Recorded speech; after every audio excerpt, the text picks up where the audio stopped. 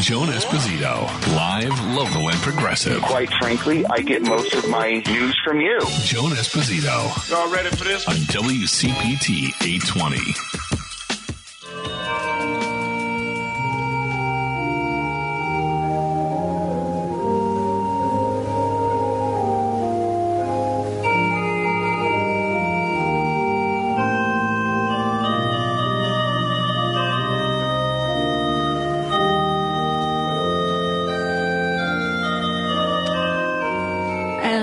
That was the music that mourners heard in Atlanta, Georgia, just this afternoon as Rosalind Carter was laid to rest. The ceremony attended by all of the living first ladies and by President Joe Biden, former President Bill Clinton, and her husband of 77 years, 99-year-old Jimmy Carter, who himself has been in hospice care since February. Jimmy Carter in a wheelchair, kind of angled back, covered with a blanket in the front row. Rosalind Carter was 96 years old. She and Jimmy, as I said, had been married for 77 years. She was one of the first real modern first ladies. There have been first ladies before who attempted to break out of the mold. Eleanor Roosevelt comes to mind, but she was really hampered by the times and the customs of the time. Rosalind Carter kind of pushed through all that. She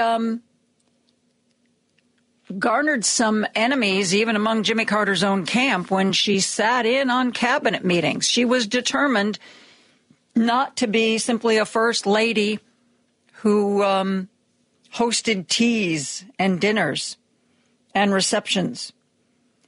She adopted the practice of better mental health as her cause, did a lot to destigmatize getting treatment for mental health, and really did a lot to start bringing mental illness out of the closet, if you will. Her grandson, many people spoke today, longtime TV newswoman Judy Woodruff joked that when she was first covering Rosalind Carter, when her husband was running for governor, she was a cub reporter. And she sensed a wariness in Rosalind Carter. And she said eventually the wariness faded. She said it took 40 years, but eventually the wariness faded. Her grandson, Jason Carter, spoke very movingly and very touchingly about his grandmother. Listen to this. Secretary Clinton and Dr. Biden, we also welcome your lovely husbands.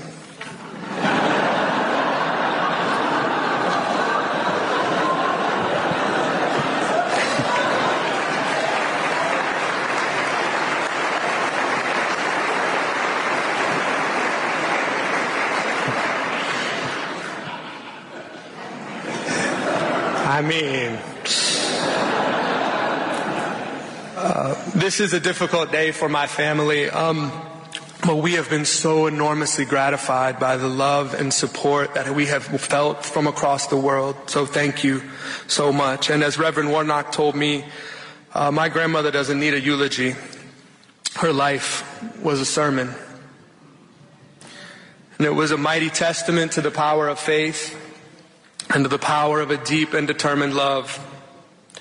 And she lived this public love story that we all know of, that has inspired the world, including in these last days. And I think of all the things she accomplished, her most viral moment was when they were at a baseball game and the Braves put them on the kiss cam. And just like today, people were crying at the Braves game, you know.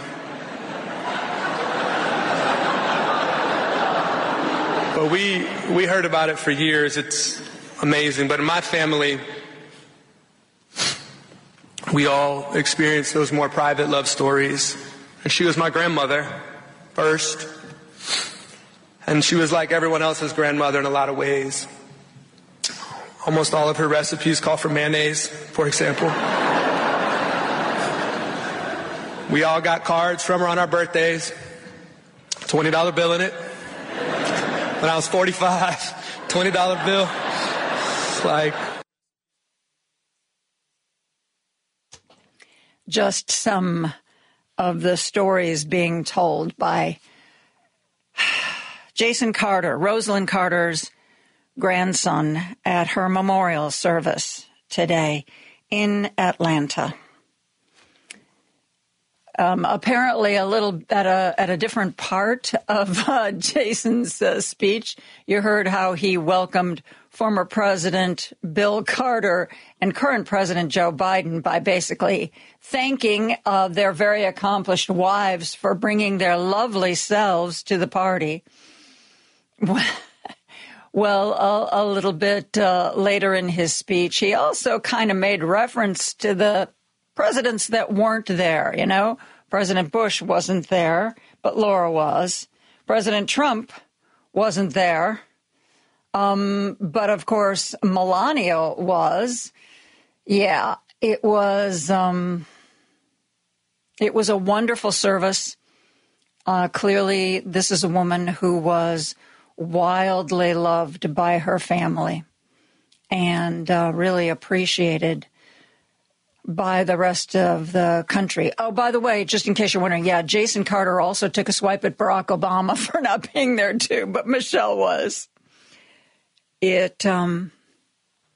was an amazing person. She truly was. And like her husband, well into her 90s, she was helping him build new housing for Habitat for Humanity. I mean, they were a couple who really lived their beliefs. And man, what a love story. What an incredible love story. Rosalind Carter laid to rest today at the age of 96. Just not too many months ago, she was diagnosed with dementia.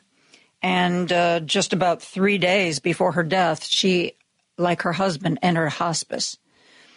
Jimmy Carter, though, at the age of 99, still hanging on, attending his wife's service today, though he was in a wheelchair and he was covered up by a blanket. It was kind of one of those wheelchairs where you can kind of lay back a little bit.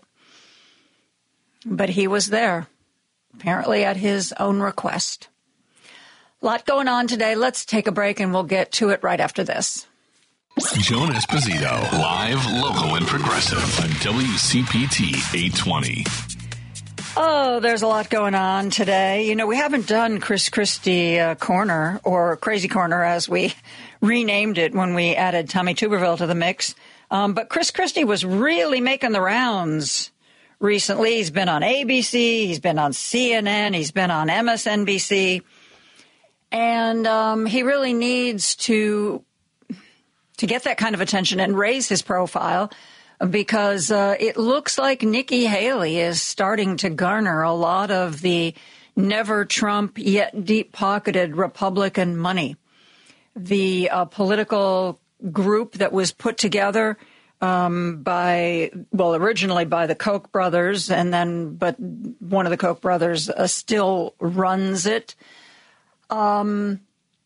They've decided that they are going all in for Nikki Haley. Our former Illinoisan Ken Griffin, who now lives in Florida, is rumored to be also getting ready to write checks to Nikki Haley, which is kind of interesting. She still doesn't even in Republican polls outpace Ron DeSantis, who's apparently very cranky that Nikki's getting this kind of money. But Chris Christie is kind of taking a different tack. He is still going after Donald Trump, but he is he's also adding his commentary on Nikki Haley to the mix as well. Let's see. Like I said, he was making the rounds today. So Let's start with Chris Christie in his appearance on ABC. Listen to this. We've seen DeSantis and Nikki Haley increasingly go after each other. They are taking Trump on a bit now, but spend a lot of time going after each other. You're starting to take both of them on as well. Isn't this exactly how Trump wins, is having that opposition to him, the anti-Trump vote aimed at each other instead of taking him on? John, look, I've spent the majority of my time going after the guy who's in first place. I'm going after Donald Trump. And all I point out about Ron DeSantis and Nikki Haley is that they're not going after Trump. And I don't understand why they're spending time going after each other and not going after Trump. If all three of us would go after Donald Trump, well, then the most credible amongst the three of us in terms of those critiques would wind up winning this primary, I believe. And so we need to all be talking about the guy who's in first place. You know, I don't understand. I'm not playing for second place here, John. I'm playing to win. And that's why my campaign from the beginning has been that way. And look, Governor Haley has said things like she thought he was the right president at the right time. She's also said that she'd be inclined to pardon him. Ron DeSantis has had, a lot of glowing things to say about Donald Trump over time. I think we need to focus on who's in front here, who's bad for our party, and who would be bad for this country. And in my view, that's Donald Trump, and we need to go directly at him. And that's why you're seeing people in increasing numbers come to our town hall meetings in New Hampshire, go to chrischristie.com and donating. They're doing the things that we see. In the week after the last debate, John, we had our best fundraising week of the entire year. So things are really starting to pick up for us. And I think people are starting to focus, and that's why. He doesn't really say how much money. Fundraising really starting to pick up. Okay. The Iowa governor has endorsed Ron DeSantis. The glorious Koch committee, that's not what they call themselves, that's what I call them, they've decided to back Nikki Haley. Ken Griffin says he's backing Nikki Haley. So we shall see. We shall definitely see. Before we get back to Chris Christie, though, because he says more about money in the campaign and Nikki Haley, we'll get to that in a minute. I definitely want to make sure I have time to share with you. Former Secretary of Labor, Robert Reich, did an interview with a man who, when Reich was Secretary of Labor, there was a guy who worked for him by the name of Jared Bernstein. Jared Bernstein is now Joe Biden's top economic advisor. And they did an interview. The new big guy did an interview with his old boss. And one of the things that they talked about inflation, and I may share that with you later. But what I want to share with you right now is, they were talking a little bit about trade policy. And before your eyes glaze over, here's what is important to know about Joe Biden. Presidents before have looked at trade policy through the lens of what's best for American consumers.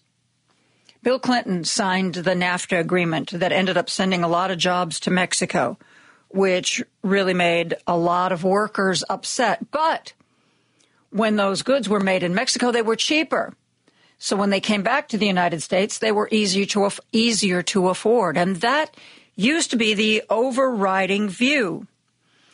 But President Biden took a step back from that and said, what good does it do us to be able to buy cheaper widgets if it means that we put thousands of our own people out of work? That doesn't make sense. So Joe Biden's trade policy has changed. Things are no longer evaluated simply on the basis of, is this good for consumers? But rather, is it good for workers? Because what good does it do you to have cheaper toilet paper if you're out of work and you're not getting a paycheck at all? That's the big picture. And that's something that is new with President Biden. And that is something that Robert Reich and Jared Bernstein talked about today, that Joe Biden has a worker-centric attitude. Listen to this. We very much think that if labor's flexing its muscle, that's good for them, good for their communities, and good for the overall economy. But I think in trade, it's a particularly good way to draw the distinction you're making. I think a lot of administrations, probably on both sides of the aisle, looked at trade policy through the lens of consumers. If it's helping consumers through lower prices, we ought to do it. It's all good, full stop. The way President Biden thinks about it is that, yes, people are consumers, and that's important, but people are not just consumers. They're also workers. And so your trade policy has to be not just consumer-centered, but worker-centered. And we think about that in almost every space we go into. And I know that this middle-out, bottom-up thing works. If we have a healthy middle class that's getting their fair share of the pie that they're helping to bake, that's good for them, that's good for their community, that's good for the overall economy, it's good for the globe. And that, my friends, is why Joe Biden is a great president. And like Washington Post columnist Jennifer Rubin and others, I am behind Joe Biden 1,000%. I think that he has been a great leader and will continue to be a great leader. One last thing, I know there's so much that I want to share with you, and if we don't get to it today, maybe we can get to some of it tomorrow or Thursday. But, Michael Cohen does a podcast. I know that's probably a huge shock to you that Michael Cohen does a podcast. He does it with a guy by the name of, I don't know how you say his name, Miselis. The two of them do this podcast they called Political Beatdown. And a little bit of history here. Michael Cohen, as you know, went to jail for Donald Trump and was his guy. Donald Trump was the sun, the moon, and the stars to Michael Cohen until he realized that street only ran one way. And Michael Cohen is now one of Trump's clearest-eyed critics. Michael Cohen testified under oath in the New York fraud trial that Donald Trump is embroiled in right now. Donald Trump had earlier filed like a $500 million defamation suit against Michael Cohen. He was going to teach that Cohen guy a lesson to talk trash about him. But then he dropped it. He never really said why. It just was withdrawn. Whether right now he has too many legal bills to pursue a frivolous suit, or whether his attorney said, you know what, you're going to lose. Do you want to spend money and lose, or save money and just pull this? Long story short, Donald Trump pulled his suit. But Donald Trump may at some point in the near future be back in court with Michael Cohen, because on this podcast that they do, Political Beatdown, Michael Cohen announced that he was going to sue Trump, that the lawsuit and everything else, they were frivolous, they were retaliation, and he is going to come after Donald Trump. I want to share this clip with you. It has a couple of little glitches because that's the way the podcast went out. But listen to Michael Cohen.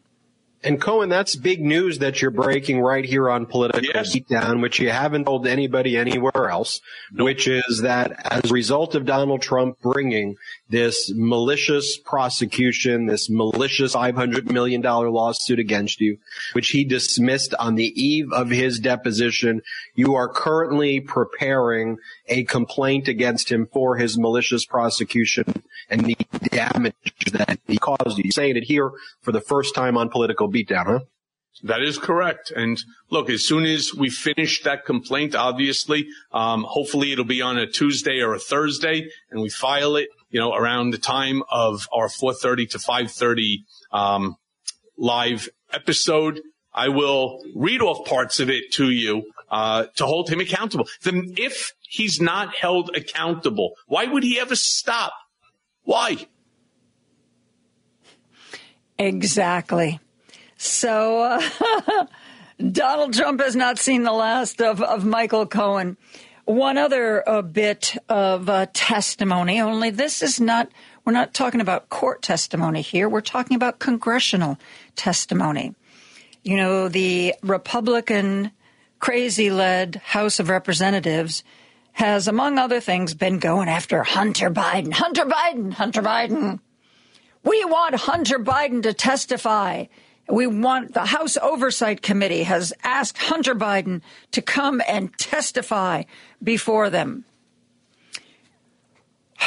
Well, be careful what you wish for, because through his attorney, Hunter Biden said, sure, absolutely. You want me to come testify? I will. I only have one condition, that my testimony will be public, not behind closed doors.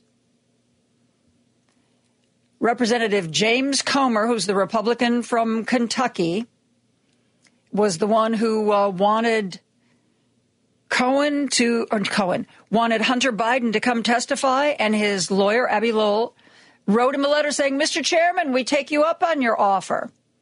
Accordingly, our client will get right to it by agreeing to answer any pertinent and relevant question you or your colleagues might have, but rather than subscribing to your cloaked, one-sided process, he will appear at a public Oversight and Accountability Committee hearing. A public proceeding would prevent selective leaks, manipulated transcripts, doctored exhibits, or one-sided press statements, Hunter Biden's lawyer said in his response to the lovely James Comer. Just this morning, James Comer said, no, we won't agree that this will be public testimony. No, Like, Comer's response was basically, Hunter Biden's trying to tell us what to do, and he can't tell us what to do. So there you go. Jamie Raskin, who, of course, we all dearly love, the Democrat from Maryland, said that Comer's response shows Republicans have no confidence in their own case, and they fear the exposure a public hearing would bring. He said, let me get this straight. After wailing and moaning for 10 months about Hunter Biden, Comer and the oversight Republicans now reject his offer to appear? And so it goes. We'll see. Stay tuned. Hunter Biden said, sure, I'll come, but it's got to be open to the public. James Comer said, oh, no, that's not what we wanted. No. Stay tuned, as they say in television land. We're going to take a break. We're going to be back with more after this.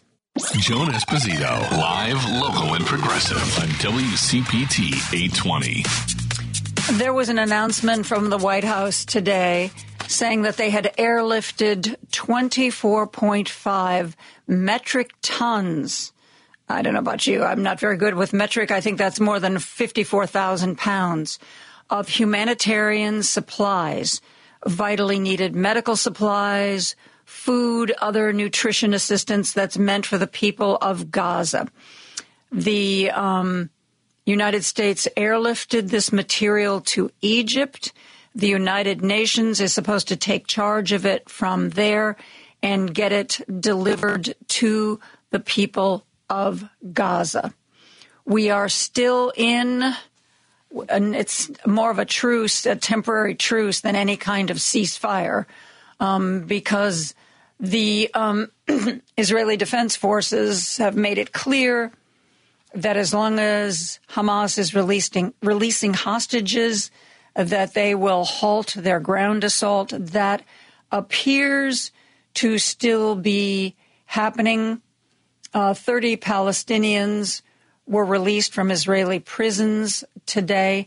Generally, the rule of thumb has been that for every 3 Palestinians released, 1 hostage is released.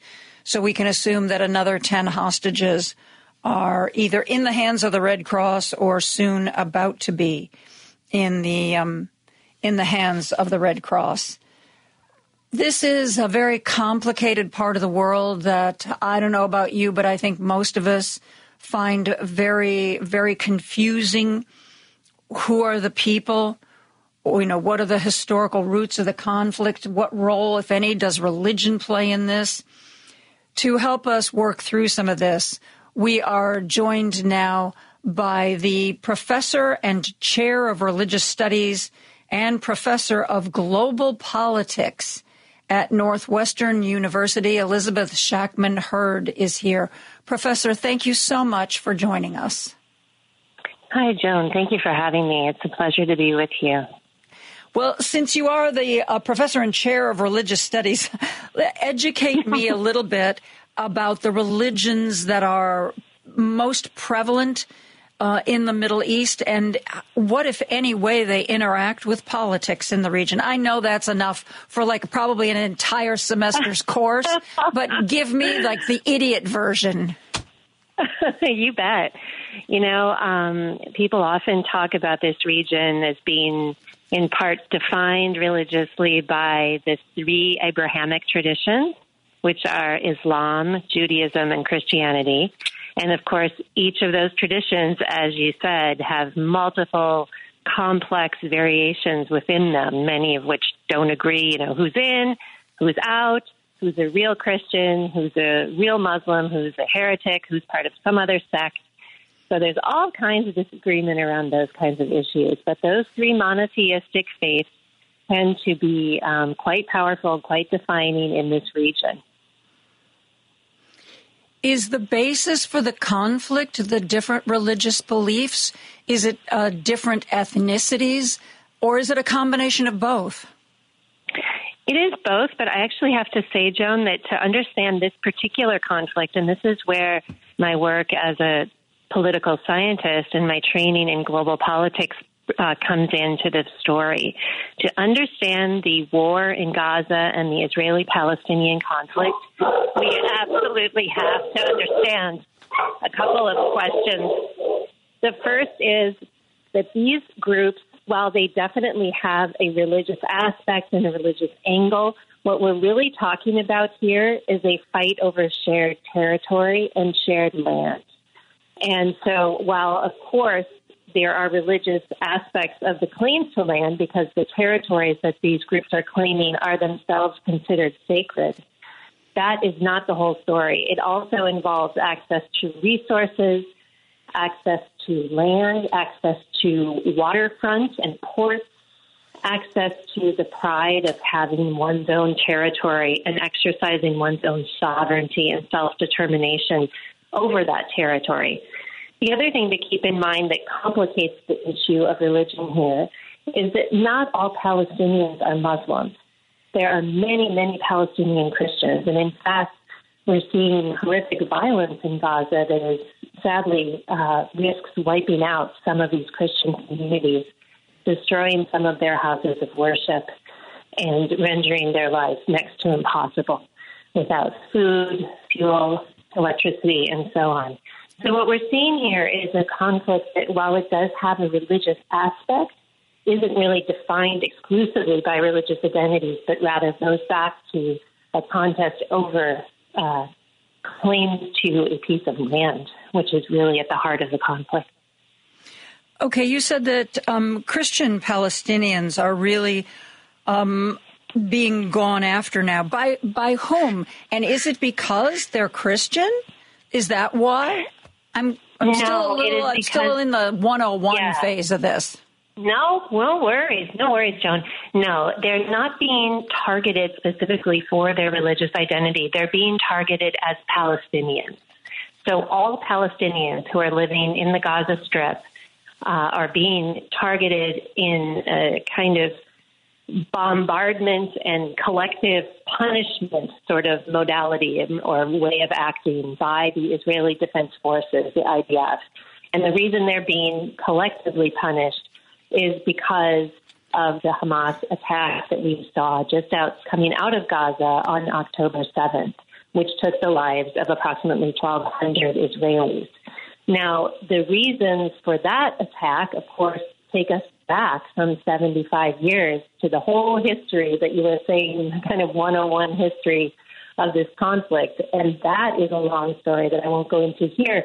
But let's just leave it at the fact that the war did not start on October 7th. It is a long and tortured conflict between these groups over the shared piece of land, which includes the Gaza Strip and the West Bank, and includes what we know of today as Israel.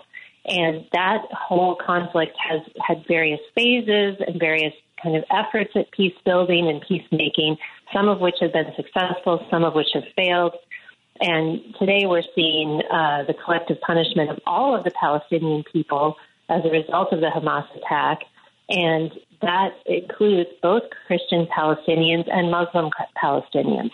So tragically, the Palestinian people, the vast majority of the victims are women and children, are paying the price for Hamas's terrorist attacks in Israel. When this terrorist attack took place October 7th, I had to pull up a map of the region, and I see, Gaza is right on the ocean, and then inland, basically abutting Jordan, is this large territory, the West Bank, and then to the north, touching Jordan and mostly Syria and Lebanon, are the Golan Heights. I always hear that, for there to be peace in the Middle East, there has to be a two-state solution. Would one of these territories, or somehow all three of them, comprise a two-state solution? That is definitely one of the possibilities that people have been considering for some time, is to try to carve out enclaves from those pieces of those territories, or all of those three territories, or parts of them, and to create some kind of state-like formation. It's a little hard to picture because, as you just well described, Joan, these territories are kind of separated from each other. So it's hard to imagine a non-contiguous state. I mean, if you think about it, if you had to go from one part of the state to the other, you'd have to cross through Israel. So it's not entirely clear that that solution is realistic or practical or something that people who actually have to live there day to day would want. So this is a really difficult question. What would a viable two-state solution look like that would respect both peoples? And I think a lot of people in my field right now are pretty stumped, and they feel stymied. They feel that what has happened is that Israel has created facts on the ground by increasing its settlements and taking over more and more territory to render the Palestinian proto-state basically minuscule or non-existent. And so there's a process of gradually pushing Palestinians out and making Israel bigger. And some on the Israeli right feel that that is their destiny, which is both a religious and political project. We must expand. We must become bigger. We must take all of this land. And others disagree. Other Israelis disagree and say, no, we want a two-state solution. We want to give the Palestinians their rightful self-determination. So Israelis themselves don't agree on what that would look like. And the same goes for Palestinians. I was just going to ask you that. Are Palestinians of one mind here? Of course not. And neither are the Arab states, who have been their traditional supporters from outside Palestine. And here I'm talking about states like Egypt, for example. They do not agree. And that's part of why this has been such a vexing and long-standing and kind of torturous conflict, because it just feels irresolvable. There's so little scarce, grounds for agreement among the parties, whether externally or internally. So no, there are Palestinians who definitely in the very far fringes call for the eradication of Israel altogether. There are other Palestinians who call for a two-state solution along the lines you were describing, with the little statelets of the West Bank, Gaza Strip, and so on, perhaps Golan. And then there are also other Palestinians and other Israelis who say, no, perhaps we need some kind of single state that would be a pluralistic, democratic state in which we all could live, where all the peoples, whether Christian, atheist, Muslim, or Jewish, could coexist together. And that is a different kind of dream that right now seems very far away indeed. I'm speaking with the chair of religious studies and also professor of global politics at Northwestern. We are talking about the Middle East with Elizabeth Shackman Hurd. We're going to continue our discussion right after a break. Joan Esposito, live, local, and progressive on WCPT 820. I'm joined by Northwestern University Professor Elizabeth Shackman-Hurd. She's an expert on global politics and religious studies, which is kind of exactly the sort of person you need to try to teach you or give you some kind of background on what is going on right now in the Middle East. You talked about how there's not agreement among Palestinians as to how to divide things up to live peacefully. There's not agreement among Israelis how to do that. So is this terrorist attack by Hamas going to drive those factions farther apart, or maybe, just maybe, finally make them realize that everybody has to come together and find a solution here? I certainly hope that it's the latter, Joan. I think we're all hoping that things could not really get any worse in the region, and that therefore they have to get better. And we're hoping that that will be the case. It's really difficult to know, in part because it's very difficult to know who's going to speak on behalf of either of these parties. By that I mean, in the Israeli side, we have a very far right extremist government led by Bibi Netanyahu, who's taking very extreme, expansionist, aggressive policies vis-a-vis the Palestinians, as I said before, verging on ethnic cleansing. And on the other side, we have the Palestinians whose authority has been divided between two different leaders, one based, of course, in the Gaza Strip, and that's Hamas, and the other based, the more traditional Palestinian authority, based over in the West Bank. And so they have had divided leadership. Now, so we have far-right government in Israel with, obviously serious issues of credibility and legitimacy after these attacks. And then we have a divided Palestinian set of governments, two different voices, who have been at odds with each other and have also been kind of pitted against one another by the Israelis. If you want to get past your 101 level here, you can dive into the Israeli tactics to divide the Palestinian Authority so that they cannot unite as a front in opposition to the occupation. So you can imagine that if you're the Israelis, you would want these Palestinians to be divided, to lack any unity, and to not have any sort of collective voice. And indeed, that's been their policy. And so we've got these divided polities and very aggressive right-wing government in Israel, and it's very hard to know who's going to speak on behalf of the people of the region, the regular people who aren't anything fancy, who are outside of government, who just want to live their everyday lives, go to work, have health care, raise their kids, be safe, and get on with their lives like most people do. Who's going to speak on behalf of them? That's the big question I think that we're all asking right now. Talk to me about the countries surrounding Israel. Obviously, I just announced at the beginning of our segment that a bunch of humanitarian aid that's coming from the United States is going to be flown to Egypt. The UN is going to pick it up there, or whether it's the Red Cross or the United Nations people themselves, and take it into Gaza. So is Egypt neutral? Egypt has played a very complicated role in this conflict for many years. You'll recall that they do have a peace treaty with Israel, and they have enforced the blockade on Gaza, which has been in place for 16, 17 years. There are just two exits from the Gaza Strip, one into Israel in the north and one into Egypt at the Rafah crossing on the south side. And so Egypt has indeed been partnered with Israel in enforcing this very oppressive kind of open-air jail, is the term most people use, who visited Gaza, and creating these horrible conditions that have led to this horrible terrorist lash-out attack. So Egypt has been party to both sides. They definitely speak out of, one side of their mouth on behalf of the Palestinians, and on the other on behalf of their own interests, which involves securing the Sinai Peninsula and making sure that there aren't too many refugees coming in.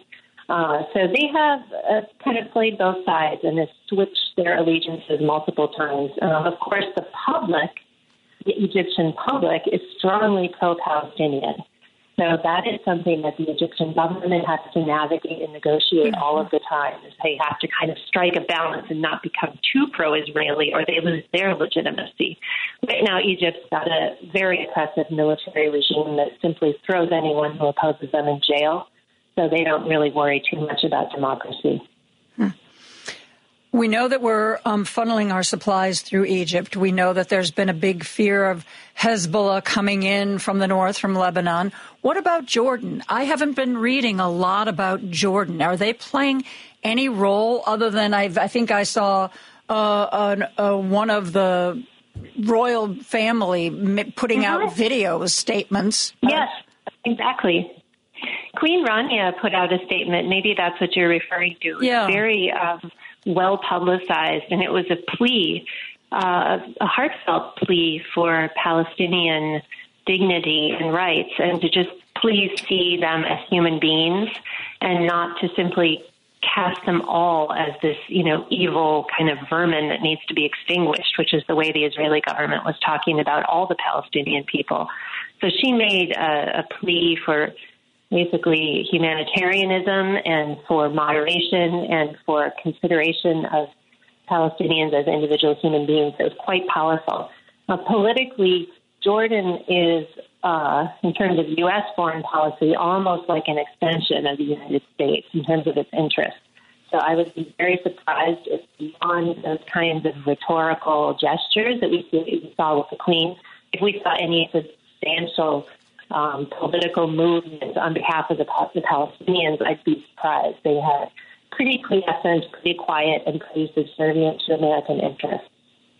Now I'd like you to correct some, what I'm guessing, some misinformation or disinformation I've received, because I've read things that seem to be on opposite sides of an issue. For instance, there was recently, 10 years ago or 9 years ago, an election in Gaza, and there were members of Hamas that were voted into office. And then I read, well, the political Hamas, that's different than the terrorist Hamas. And then I've read, the Palestinian people don't really like Hamas. They don't feel it represents them. And then other people saying, well, don't be ridiculous.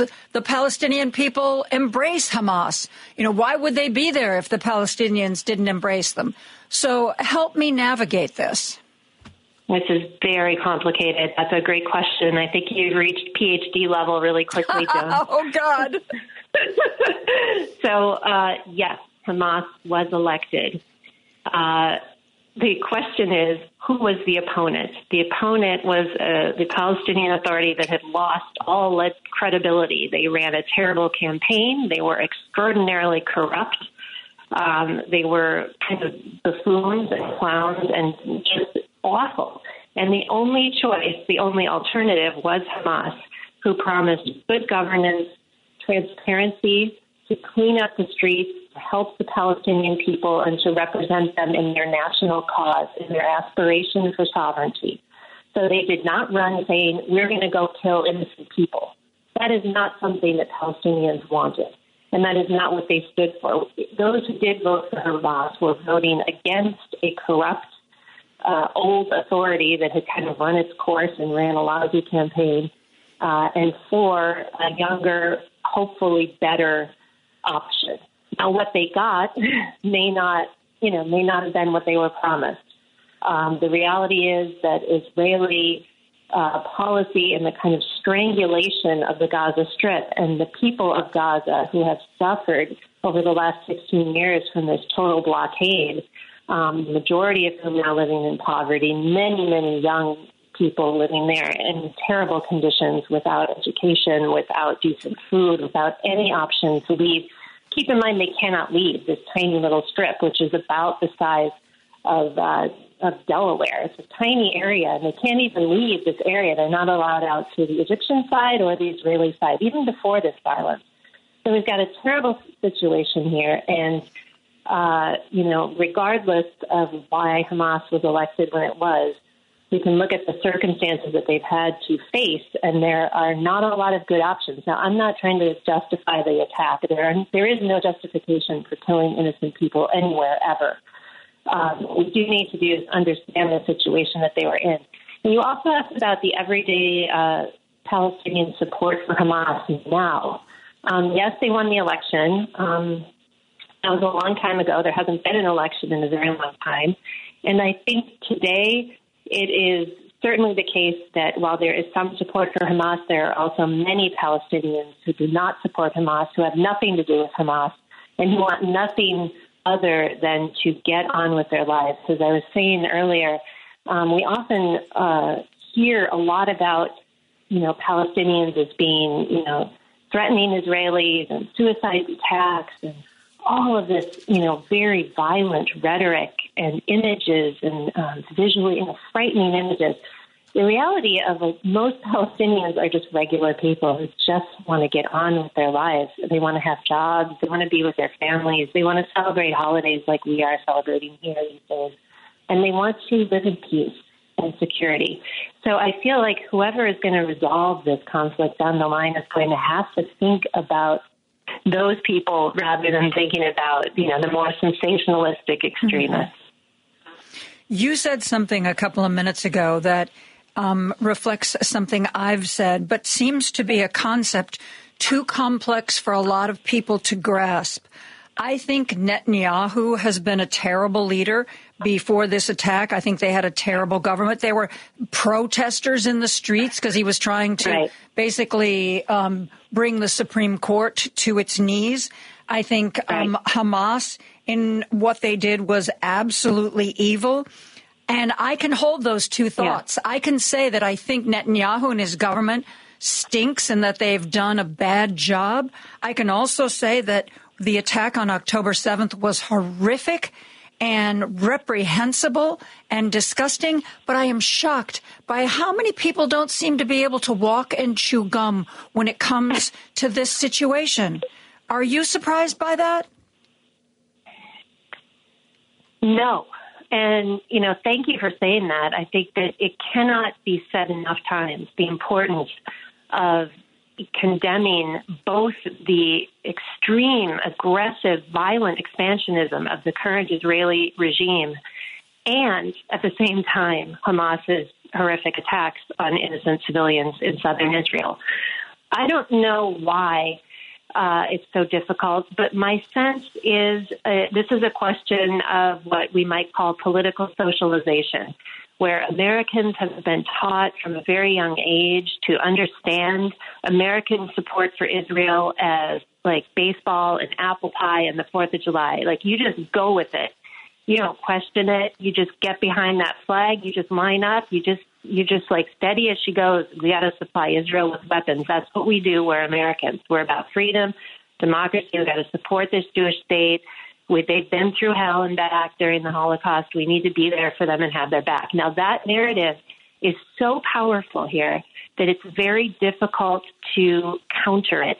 In order to get where you just got and say, this is a lousy government in Israel, we want nothing to do with it, they're dangerous, they've got to stop what they're doing, we've got to stop supporting them until they stop what they're doing, you really have to challenge that kind of apple pie flag-waving narrative, and that is really hard to do. Believe me, I try to do it every day, and because I think you're absolutely right. I think we need to be able to criticize the Israeli state just like we criticize our own state or the Brazilian state or the German state or the French state or any other state. It's a human institution. It's imperfect. It's flawed. We need to be able to criticize it without being accused of being anti-Semitic. And so that's the challenge that faces us today, and I'm doing all I can to be really crystal clear about that. And I appreciate that you're making that judgment as well and sort of bringing that over to your listeners. To me, I don't think it's that complex, but maybe that's because I follow politics maybe more than the average person. But it just breaks my heart when I hear people say, well, that the events of October 7th were warranted and they were justified. And what did Israel think was going to happen? And I'm like, no, 1,000 times no. Right. I agree with you, and I think you just put it great, and maybe that's how I'm going to steal that going forward, that I'm anti-extremism, wherever it's coming from. Thank you for that. If you don't have it copyrighted, it's going to be my new slogan. You can get it on a T-shirt, a tote bag. Thank you. We have to wrap this up because we have to get to the news. But Professor Hurd, I can't thank you enough for joining us today and explaining to us exactly the players and what's happening. Thank you so much.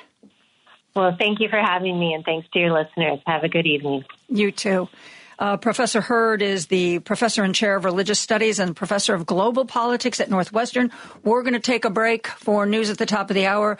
And I think we have the lovely David Hochberg when we come back after this. Joan Esposito, live, local, and progressive. Quite frankly, I get most of my news from you. Joan Esposito. Y'all ready for this? On WCPT 820. We are joined by the lovely and talented David Hochberg. David, how was your Thanksgiving? It was outstanding, Joan. Thank you for asking. My wife and I made homemade apple pie, and we absolutely crushed it.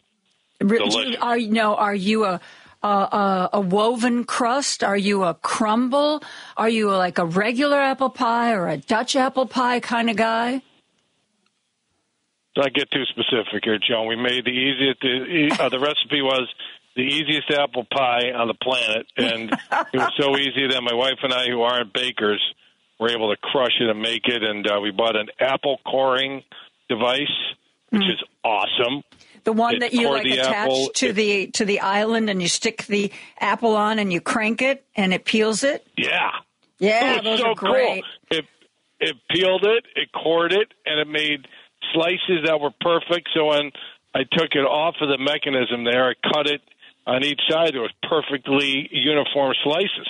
Whoever came up with that little gadget should get the Nobel Peace Prize. It's genius. I've had one of those things. For a while now, and it always seems like a miracle when you do it. You know, you shove the apple on, and that's how it cores it, and then you put the little thing, and then you just crank, and the peel just goes wildly curling away. It's a miracle thing. Yeah, it's so awesome. So, what else did you make? What else did you cook from scratch?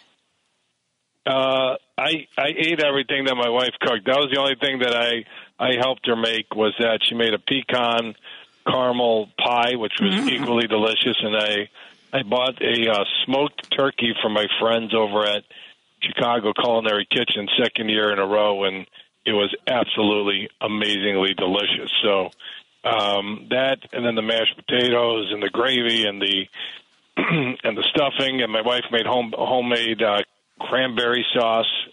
My wife's becoming a pretty awesome cook. So, yeah, I was told smoked turkey. One of my favorite eating. That's kind of a bold choice. Forget about it. It is the best turkey. You cut into it. It's so juicy.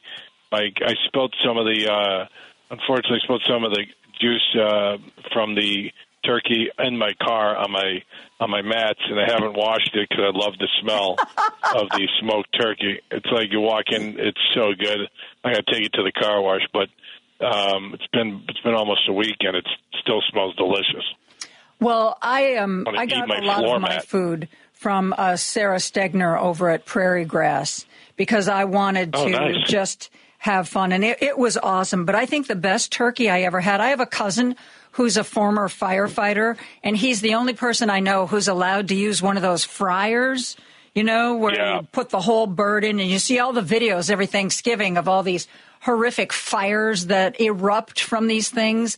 But he's a firefighter, so we let him do it, and I've got to tell you, that is some really amazing turkey. That sounds so. I'm not getting hungry. I haven't eaten lunch I'm Italian. yet. Anything fried is okay by me. So good. Anyway, to get back on track, I interviewed a few weeks ago. We started a new segment we're going to do with Tony Moret, and it's going to be Ask a Lawyer. But one of the questions that got texted in, and oh, by the way, 773-763-9278, if you want to text in or call in a question for David. And if you've never done it before, here's an easy way to remember it. 773-763-WCPT. You can use that little text icon on your phone, and send me a note, or you can call in. Paul Chavari's back at the studio, and he will put you through to me and David. But one of the questions we got wasn't really a legal question. A woman who identified herself as elderly wanted to talk about reverse mortgages, and she was worried. She said, what are the pitfalls? I'm worried about the pitfalls. And I just saved that question, and I told her that I was going to wait and ask you that question because you're the guy who knows about reverse mortgages. So explain what it is again, and if there are any things to worry about, anything that you might identify as a pitfall, what would that be? Yes. Okay. So reverse mortgages are loans that are the most misunderstood mortgage product in the mortgage industry. It is a loan that enables experienced homeowners of at least 62 years old. One of the borrowers has to be at least 62. So if a 62-year-old is married to a 54-year-old, you could still pull that off, and the qualifying age would be on the younger of the two borrowers. So as long as one of the borrowers is at least 62 years old, you qualify. You also need to have equity in your home in order to qualify for the mortgage. It's based upon a 100-year life expectancy. So the closer you are to 100, the older you are, the more money you'll gain access to. So an 82-year-old will get more than a 72 and a 62-year-old, and less than a 92-year-old. Okay, so let's say the equity is $100,000 and somebody's 82. That $100,000 only has to pay for 18 years, whereas opposed if they're 70, then that same amount of equity has to support them for 30 years. Is that right? Correct. Right. So, because the closer you are to 80, it's all actuaries, right? I'm not trying to be the Grim Reaper here, but we're all going to pass away eventually. And the actuary tables show that somebody that's 80-something years old has got a greater chance of passing away than somebody that's in their 60s, okay? So that's what they're basing it off of, just the age of the borrower. The only pitfall out there is that there is so much bad information and misinformation about this product. It scares the living bejesus out of a lot of our listeners because they don't understand or comprehend this product. One of the biggest pushbacks we get is, I don't want the government owning my home. Well, if you haven't noticed, the government's got a lot more challenges out there, and owning your home within the Chicago city limits or the Chicago listening area is the last thing the government wants right now. The other thing is that, I'm not going to have any equity. I don't want anybody else owning my home if it's not the government. Well, if you have a mortgage on your home right now, technically you own the home, but somebody else is carrying a note against that home. So until you pay the mortgage off against your home that you have, if you're thinking and using that logic, you really don't own your home yet either, right? There is an investor, a servicer out there that is loaning you the money based upon a certain period of time and a certain interest rate that you have to pay the money back. It's the same thing with the reverse mortgage. A reverse mortgage is nothing but a mortgage against your home that you have the ability to defer the payments, much like we did during COVID when your home went into forbearance if you took advantage of that. So the best thing that happened to the reverse mortgage market was COVID, because now I could explain a reverse mortgage to say that, remember during COVID when you put your mortgage into forbearance, which means you didn't make a mortgage payment for a prolonged period of time, and then sometime during COVID or towards the end of COVID, you took your home out of forbearance, right? Yes. Okay, great. Who owned the house when the mortgage was in forbearance? I did. Exactly. The bank didn't own your house. You owned your house. You just deferred the mortgage payments until you and your family got into a much better financial position. Or maybe you just did it as a defensive move because you didn't know if you were going to lose time at your job or if you were going to get cut back hours or your industry was going to go bye-bye. So once you figured out what you were going to do, you then pulled your house out of forbearance, and then the servicer, the company that you write your mortgage payment to, figured out some type of plan with you and your family to rework the money that you that you've deferred, right? Some people. I just talked to a lady today. She deferred $34,000 of mortgage payments, and her servicer, she had an FHA loan, added that to the back of her loan as a second loan without any interest. So if you were in an FHA loan, whatever you deferred is just sitting out there until you either sell your home or refinance your home, and then that money gets rolled into your new mortgage. So there is nothing wrong with a reverse mortgage. There is nothing to be scared of with a reverse mortgage.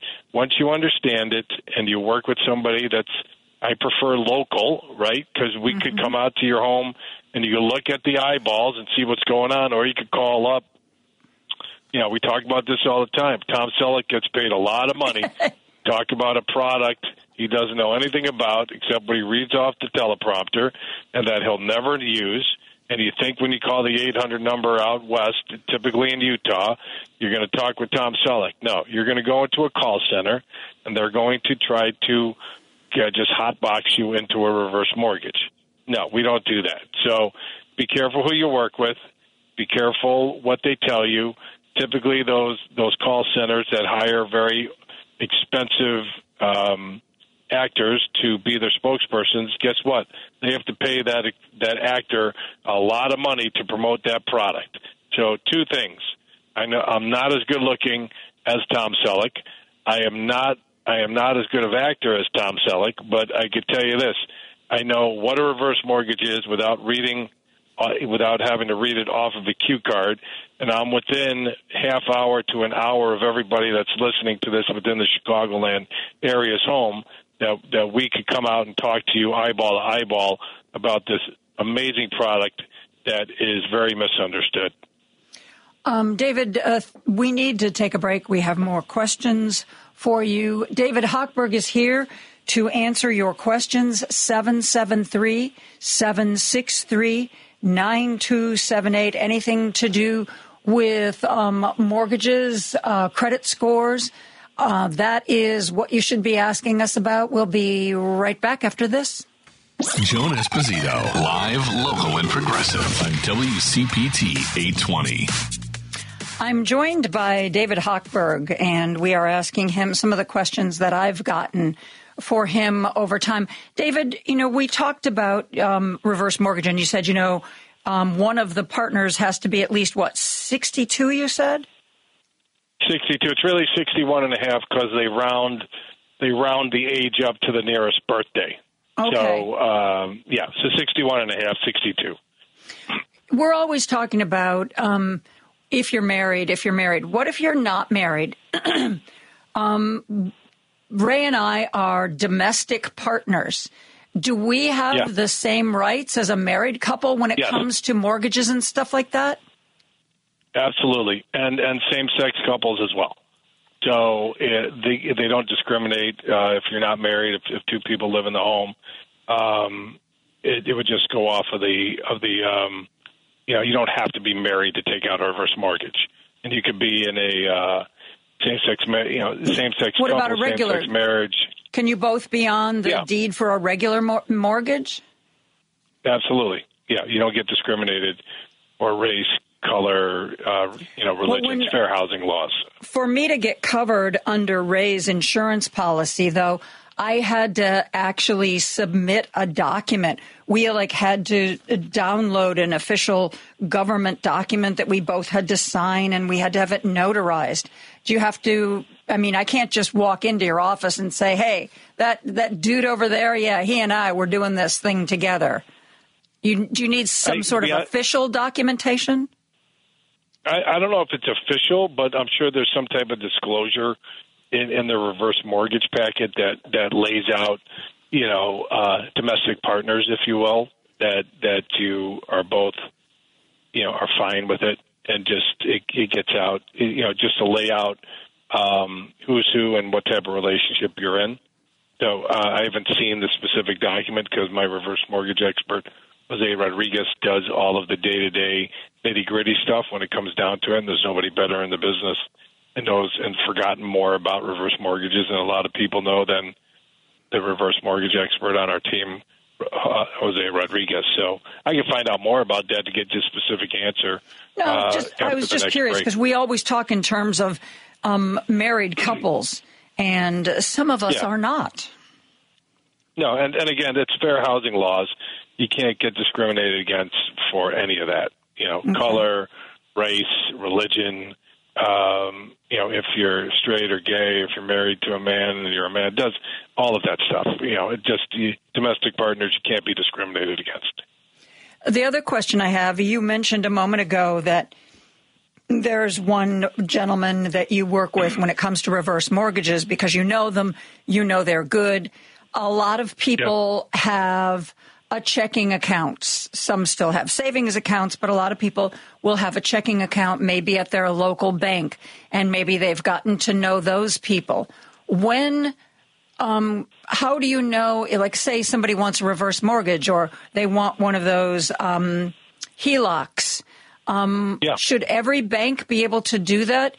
How do you know if your bank is competent when it comes to that stuff? Because I think most people, especially if they have a local bank they go to and they start to get to know the people there, that would be the first place they'd be likely to go to at least talk about some of this stuff. Sure. But, when you're trying to buy porterhouse steak, you don't go to the guy or gal in the fruit section to ask them, what steak they would buy when you're talking about tomatoes, right? And their expertise is selling tomatoes and cantaloupes as opposed to prime rib steak. So going to your local bank is great. A lot of local banks nowadays, Chase and Wells Fargo, I know they're not local banks, but they have branches within a lot of our listeners' neighborhoods that they're in. They don't offer home equity line of credits. They got out of that business. Chase got out of that business years ago, and so did Wells. We send they just didn't want the risk of that type of product, so they eliminated it. Unless you're a private banker, which means you've got a lot, money with them with at least 3 commas. Millions of dollars invested in the private banking sector, they won't provide HELOCs to the general public, just to their private banking customers. So if you're looking to get a HELOC, and there's nothing wrong with the HELOC, I love HELOCs. I promote them. I just talked to a guy before you called about converting his $80,000 mortgage into a HELOC because he was looking to get out of his home and maybe I used the word wrong. Isn't a HELOC like a line of credit? Yeah, home equity line of credit is. So a lot of banks. Isn't it different from a mortgage? Well, it's a second mortgage against your home. It's a second lien. So it is a mortgage, right? There are 2 types of home equity products. There's a home equity loan and a home equity line of credit. Home equity loan is a fixed rate product where when you close, you get your whatever the amount of your loan was, $20,000, $30,000, $40,000, $100,000 based upon a set interest rate over a set period of time that you have to pay it back, and the payment doesn't change. A home equity line of credit is a checkbook against your home. It's kind of like an accordion, right? You can take it out for as much as you qualify for, and you only pay the interest on the amount of money that you take out, right? So you could take out an accordion, right? An accordion, when you open it up, it's arm's length, but you're taking out a big accordion when it's open, it covers both of your arms. But if you don't need any of the money when you close, it's like a closed accordion, right? It's very small and compact, and you're not taking any money out. But then when you need it, you open up the accordion and you just start writing checks against it for whatever you need. This guy in particular, he owned a $400,000 property. He was thinking he owed $80,000 on his mortgage, and he wanted to buy a home. He wanted to keep his current home as an investment property. It's a 4-unit building, so he wanted to pull out the equity out of his 4-unit building to put down on a new single-family house he wanted to buy. So we're in the process of helping him secure a line of credit. I'm checking to see what the limits are on a 4-unit owner-occupied property, how much he could borrow, and then he'll use all of the equity as much as he can to qualify for to pull it out of his current home. He lives in one of the units, so it's an owner-occupied 4-unit building. He wants a single-family house. He's 67. He wants to retire and use the 4-unit as part of his retirement portfolio. right? So we're going to look to take out a line of credit against all of the equity, as much of the equity in his 4-unit that we can, that he's been living in for 19 years, so he could put a large down payment on the single-family house that he wants to buy in town, so he could keep an eye on his investment. I see. Because I know I just fairly recently, completed the paperwork to do a line of credit because you convinced me that as long as you had the qualifications to get one, that it was important as an emergency fund, as a rainy day fund. Not that, I'm not going to write one of those checks and head to Vegas. But, God forbid something terrible happened and we would suddenly need more cash than we have on hand to pay for it. It's a just for peace of mind kind of, isn't it?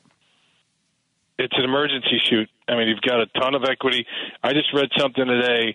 40% of homeowners in the United States own their home free and clear, which is an amazing number, right? Congratulations to the 40% that owns your home free and clear. You're sitting on hundreds of thousands of dollars worth of equity in your home. And when you have an emergency and you go to get it, typically you're in a panic mode because you lost your job, you got injured on the job, your income's cut, you had a family member that needed a quick, money real fast, and you can't get to it, right? So the best time to secure a line of credit is when you don't need a line of credit, so it's there when you never thought you needed it. So that's the best thing that I recommend everybody, especially if you own your home free and clear, is to secure the largest line of credit that you qualify for and take care of it as soon as humanly possible while you're working, while your credit's still good, while you're not under pressure and you're not all stressed out. Yeah. Okay. I'm talking to David Hochberg. I know that we have some callers who are waiting to ask David a question. We need to take a quick break, but before we do, I want to give that phone number out once again, 773-763-9278. If you've never called in before, think of it like this way, 773-763-WCPT. You can call me, you can text me. We'll get your questions started right after this. Joan Esposito, live, local, and progressive on WCPT 820. David Hochberg is here, and he always very graciously takes your calls and answers your questions. Let's go to the phone lines. Ron is calling in from Chicago with a question for you, David. Go ahead, Ron. You're on with me and David Hochberg. Yes. If I have large credit card balances and I'm thinking about buying a house, how will that affect my getting a mortgage? Would I have to make a bigger down payments, or how will that work out? Do you currently own a house now, Ron? No, I don't. No. All right. How much of a down payment do you have for a new house? $50,000. $50,000. How much credit card debt are you in? About $20,000. $20,000. How much of a home are you looking to buy? The price range? Yeah. I'd say 150,000 around that area, if there was anything like that. Okay. So you've got $20,000 with the credit card debt, $50,000 in the bank, correct? Right. Mm-hmm. Right. All right. And that $20,000 with the credit card debt, I'm guessing, is probably costing you on a monthly basis to carry the minimums between $400 and $600 a month. Would I be close? Oh, yeah, more than that. Yeah, maybe close. Okay, good. So about $800 a month, right? Yeah, right. Mm-hmm, right. Okay, so that $20,000 with the credit card debt that you're carrying, and which is putting pressure on your credit scores, is the equivalent of a $100,000 mortgage payment.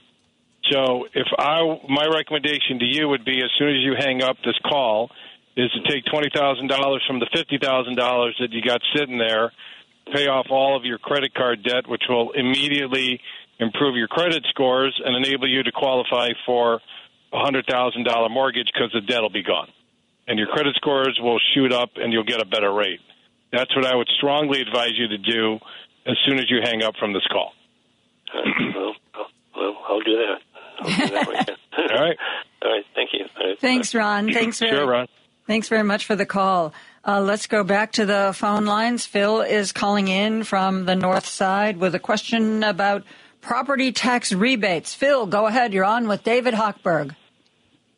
Hello, Joan. I just wanted to say, Joan, I always forget my father, who's gone now, had the biggest crush on you back in the day when you did the local news in Chicago. We used to have a few beers once in a while at a place, and you were the choice of local news for the place. And when you came on, he would get this glazed look in his face, and he would say in the kind of slurry voice, "What a doll is she?" You know, it was very comical. But Well, I just wanted to tell you that. I wish he were still around. I'd give him a big hug. Yeah, he really did love you. I have the property tax is a pretty simple question. I tried to look into it online, and from what I found, they're saying it's going to be reinstated this year, the rebates. Does David know about that? And I also had one other issue. If you have time, I'd like to just bring up. Sure. But let's what about the start property with taxes? Yeah, what county are you in? I'm in Cook. Yeah, I don't know what rebate that you're referring to in particular. So I would reach out to the treasurer's office to see. Treasurer. Yeah, Maria Pappas has got a great website, and her team is very responsive, unlike the other county offices that we have here. They are, because I have called them before. I can attest to that. Okay. Yeah, she's phenomenal.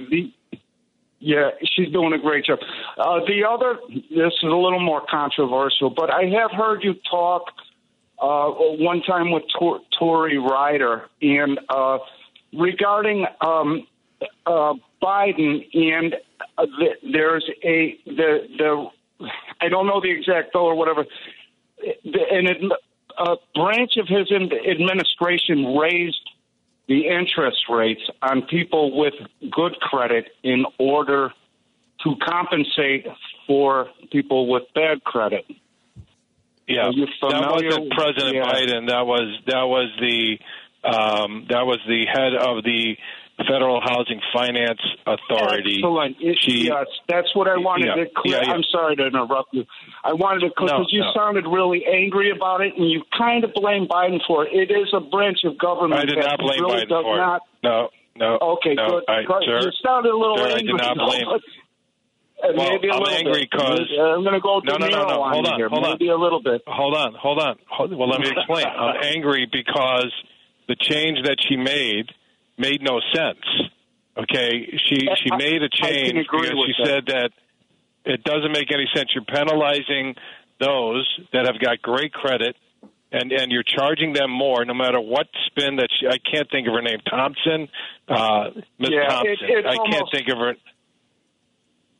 It's not the right thing, in my professional opinion. Hang on, you got to let me finish my conference. My response. I'm sorry. In my professional opinion, the originating loans for 23 years and seeing a lot of crazy things that the Federal Housing Finance Authority and FHA have done over those past 23 years. One of the well,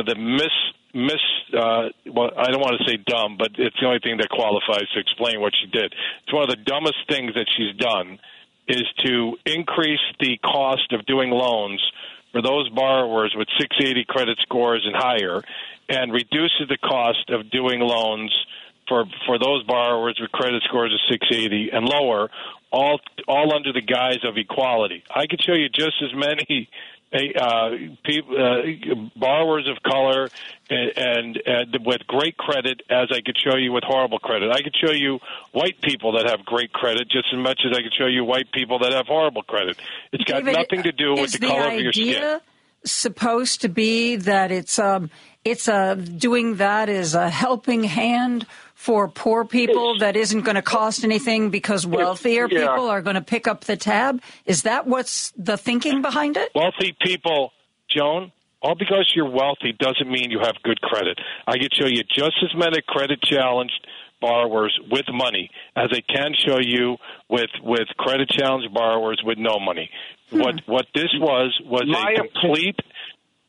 Go ahead, sir. Go ahead. My opinion is it was a misguided attempt at affirmative action in the world of finance. I agree with you 100%. Okay, the thing is, and the only thing I want 1,000%. I just say real quick, and I'll be out of here. You can both get rid of me. But some guy called in that you responded to, and he was angry right-winger guy. He sounded like a troll to me. And it is a talking point, Bill, a right-wing talking point, as if Biden, got a think tank together. How can we punish people with good credit? And kind of that you know what I'm saying? Kind of like a troll. I know exactly what you're saying. Slamming, it was all over Fox Biden. News. It's not his. It's not a branch of government he has direct oversight over. He appointed Sandra Thompson.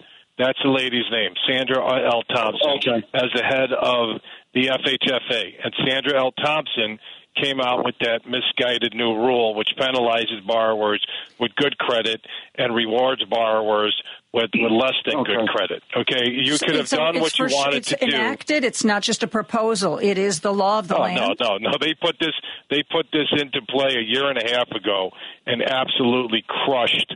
And they added tens of thousands of dollars, if not hundreds of thousands of dollars, over the cost of a loan for borrowers with good credit, while giving borrowers with less than stellar credit relief. It makes no sense.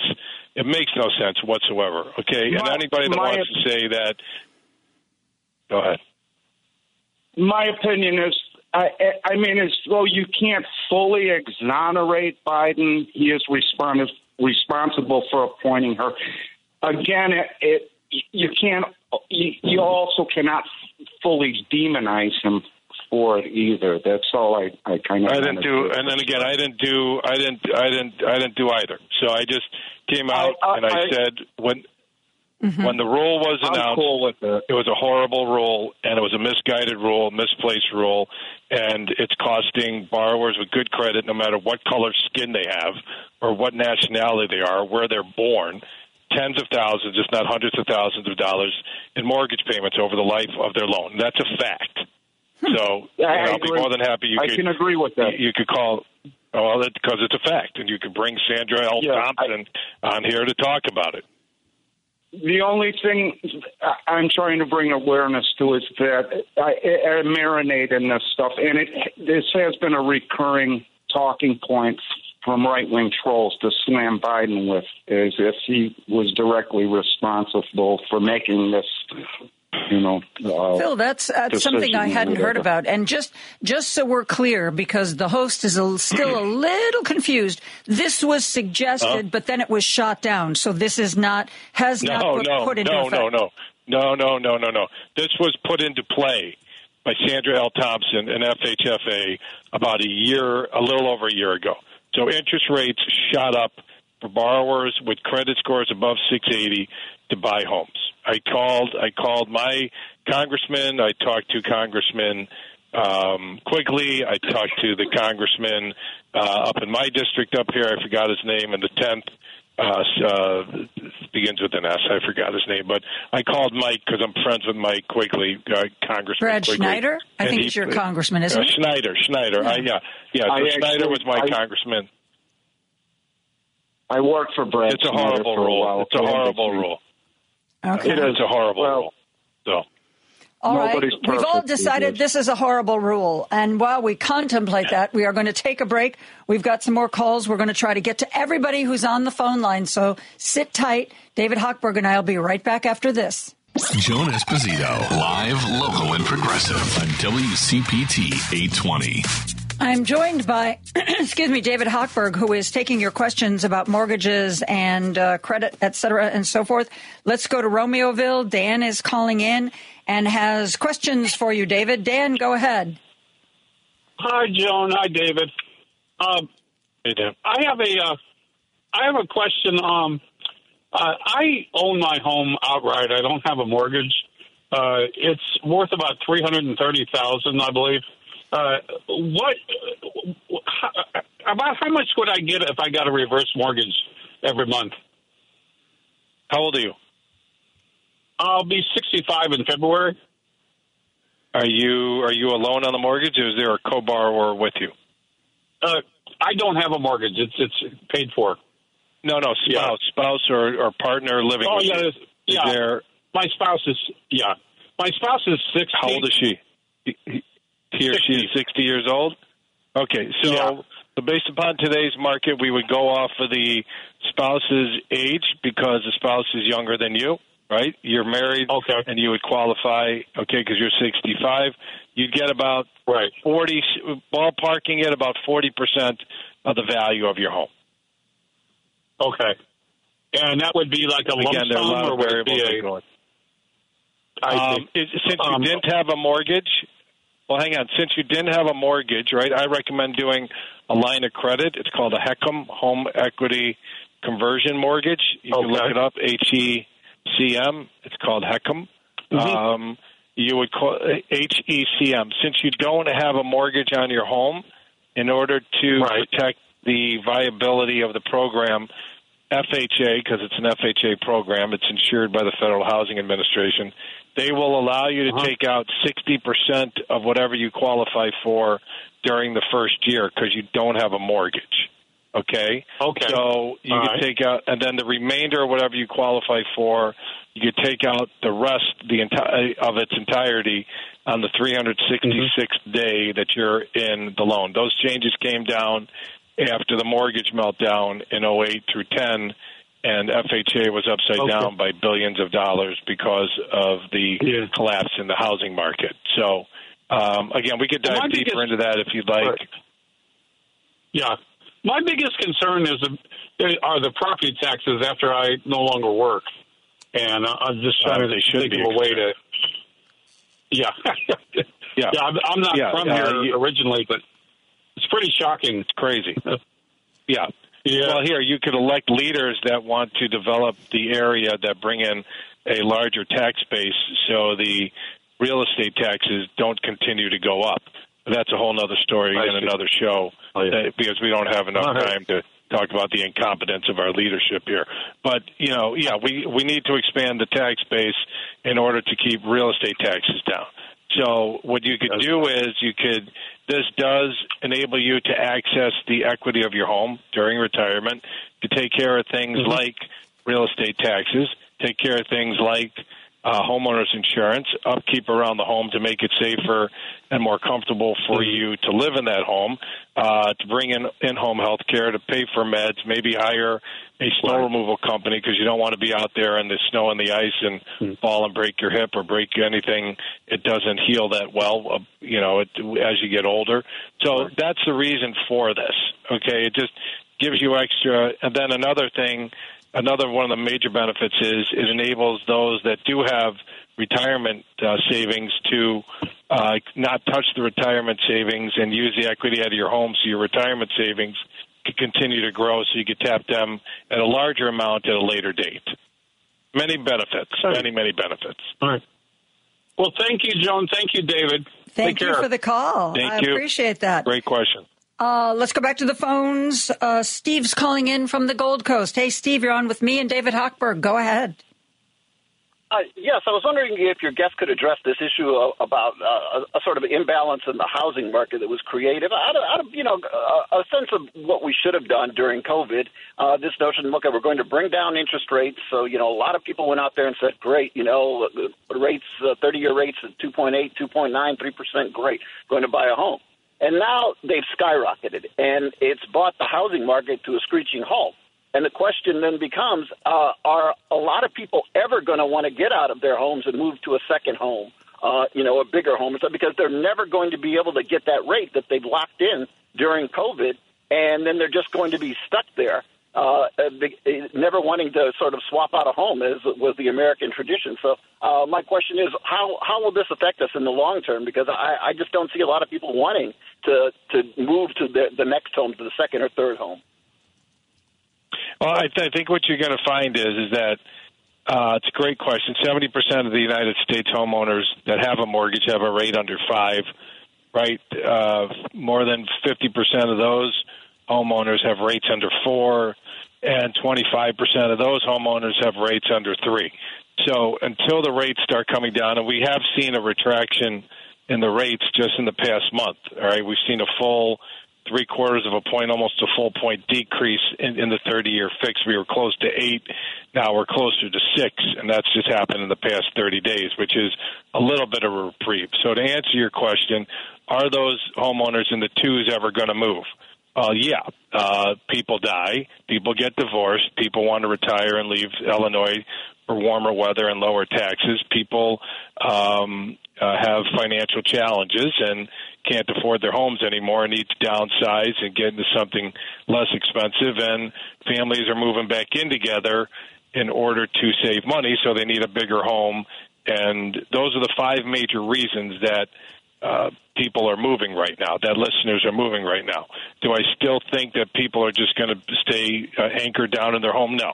I think there's going to come a time where we're going to get back into the 30-year fixed into the 5s, and you'll see adjustable rate mortgages in the 4s. And what's happening is there is a lack of inventory, and those homeowners in the 2s and the 3s will then have a product, an adjustable rate mortgage that they'll be able to go into with all of the equity that they've picked up because there is a supply shortage, and use the added equity that they've made with a slightly higher interest rate and be able to justify a slightly higher payment. Might go to a lower tax haven state, even though your interest rate is higher. Your real estate taxes are substantially lower, which will enable you to qualify for a similar payment, right? The state of Illinois with the real estate taxes is absolutely a sailor that's completely drunk, and we keep feeding the sailor alcohol. And nobody wants to talk about it. Nobody wants to do anything about it. So, I do think that some of the listeners out there will stay in their homes longer than expected. But I also know that I've got a couple of guys working for me right now. They've got 3 kids living in a 1,200-square-foot house, and they're out of room. And they're going to have to move just because, this isn't 1847 and we're not living out of the back of a wagon. Okay, people need, more room and more space in their homes. And, eventually more housing stock will come on the market, and there'll be an equilibrium in housing stock. And that's the biggest problem is the supply side. And when these more properties, when more of these big, gigantic malls get dropped down and all of that space at the malls that nobody's going to gets reconverted and reconstituted into townhouse communities and condo communities, and that inventory comes on the market, there'll be more inventory, and the prices will stabilize, and more people will be able to buy homes. Yeah, you actually touched on that, the second part of what I wanted to discuss, and that was usually in a market where you see rising interest rates, you see home prices adjust. But, now we're living in a time when you've got high interest rates, historically, given what we were used to in the last 25 years, and then you've also got sky-high property values, and, neither one of them have budged much. Usually it's one or the other that will move. But right now I think you've got a lot of people just sitting on the sidelines waiting for the prices to come down or the interest rates to come down. Well, and the challenge with that is if you waited in 19 for the prices to come down in 20, you missed the boat. If you waited in 20 for the prices to come down in 21, you missed the boat. If you waited in 22 for the prices to come down in 23, you missed the boat. In 23, you can wait for 24. I don't know where that boat's going to be, right? I think that you got to wait. I think you're going to miss the boat. And if you buy today at a higher interest rate and the rates go down, you're going to refinance into a lower rate anyway. I think what happened was during COVID, everybody had hit the panic button, right? They dropped the rates too low. You can't go back and change it. It happened.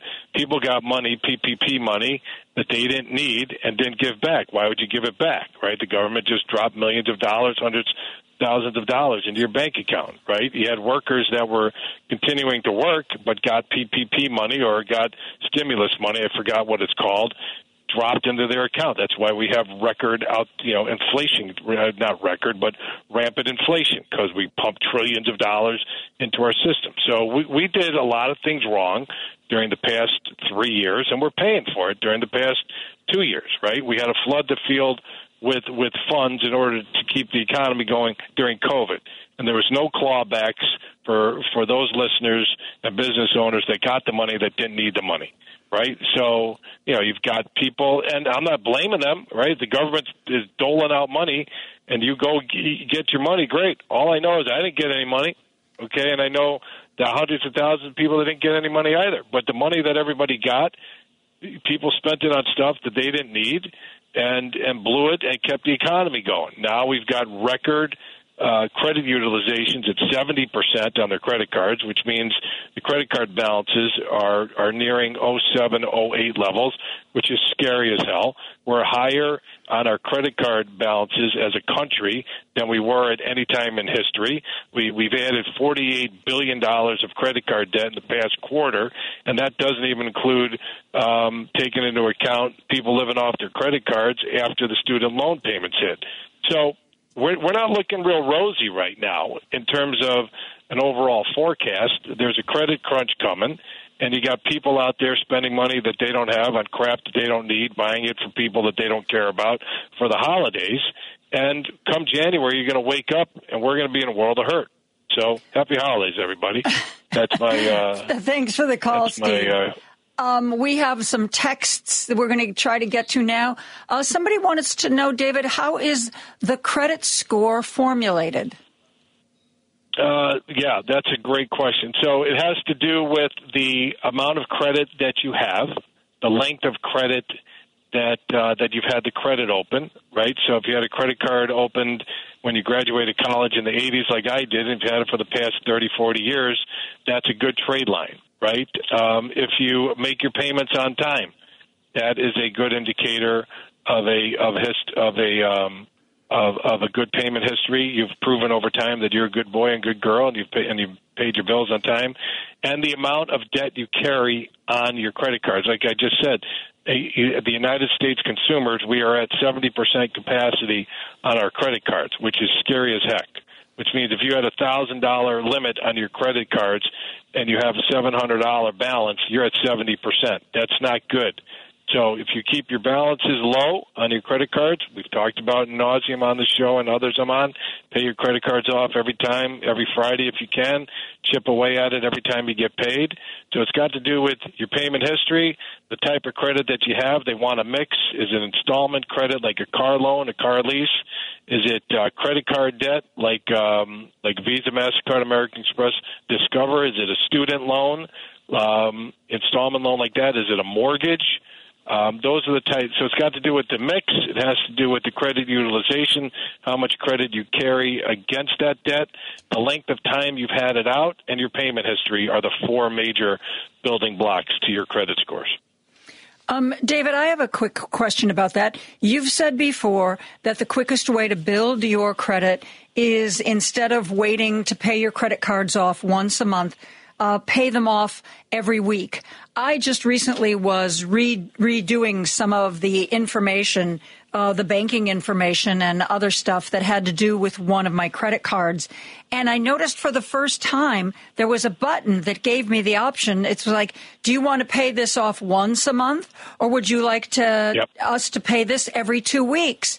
And I clicked, every 2 weeks, because that way I get the extra payment, but I don't have to remember to do it every month. Is that going to help my credit score? Absolutely. Because you're paying your credit card, well, you've got ridiculously great credit already, so it's going to further impact your credit scores. I've got a Costco Visa card, right? Because I opened it because I had to use it. I wanted to use a credit card at Costco, and you got to use a Visa instead of an American Express. So I opened it. I set it up bi-monthly pay, bi-weekly. It gets paid twice a week. It gets paid twice a month, on the 15th and the 30th. So whatever we've got on that credit card, I get an alert. Hey, don't forget, your payment's coming due tomorrow. We're gonna make the payment and take it out of the checking account. I got hooked up to the account. So yeah, those type of if you can, all right. A lot of our listeners are carrying credit card debt, Joan, that can't do that. So for those that can make the payment, do that. Pay it in full if you can. Those that can't, when you get paid, go online and make a payment. Just pay something. Start chipping away at that iceberg. I guarantee you it will help you in the long run, and your credit scores, improve your credit profile, and thus your credit scores.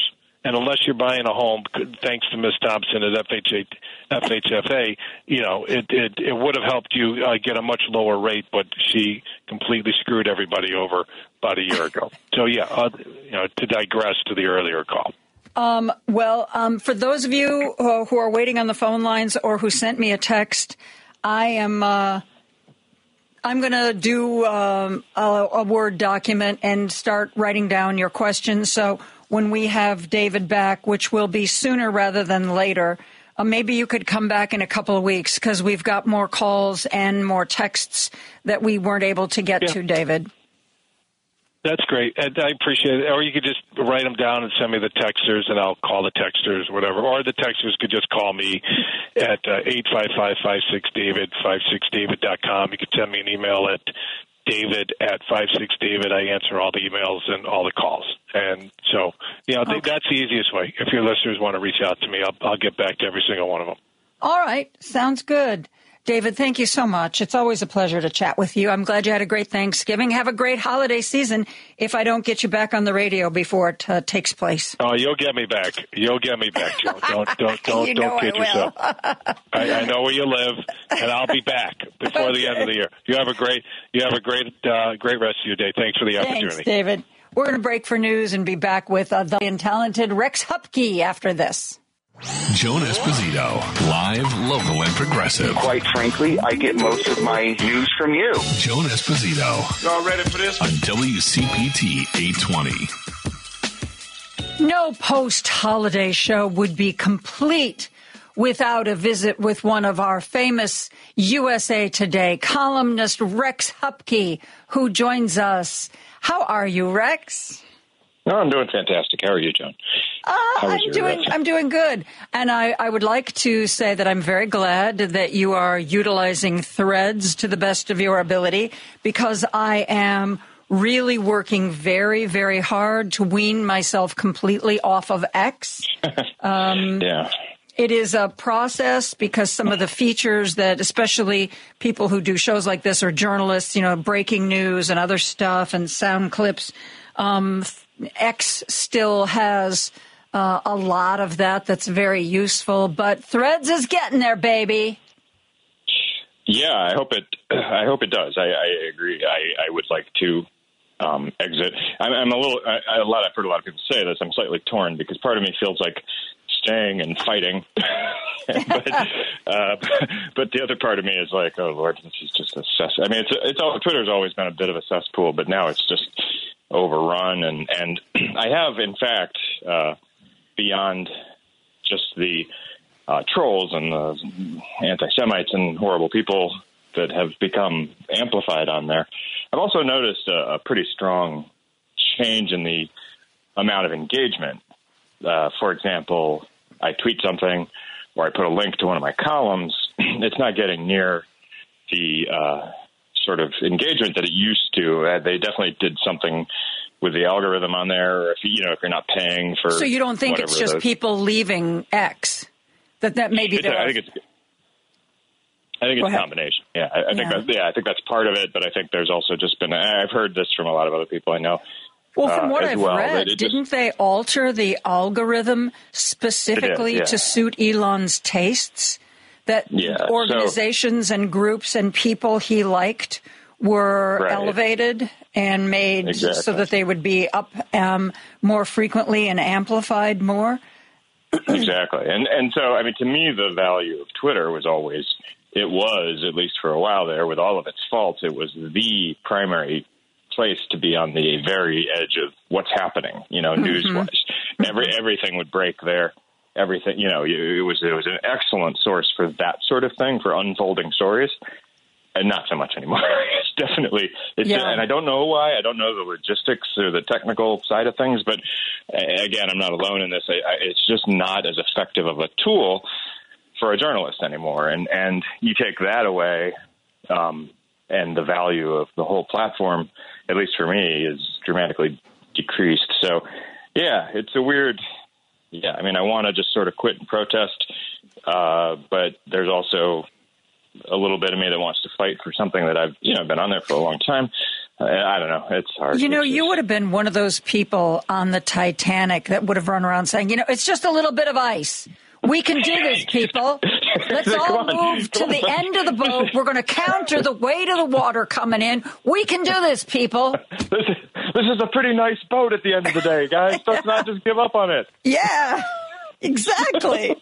I'm sorry, but that's a little bit about what it sounds like. Well, you know, the one thing, I don't do this anymore, but for a long time, one of the tabs, I have a big monitor that I keep a lot of stuff on, and one of the tabs that I always had active was Twitter, because Twitter was usually about 2 hours ahead of the mainstream media if somebody really high profile died.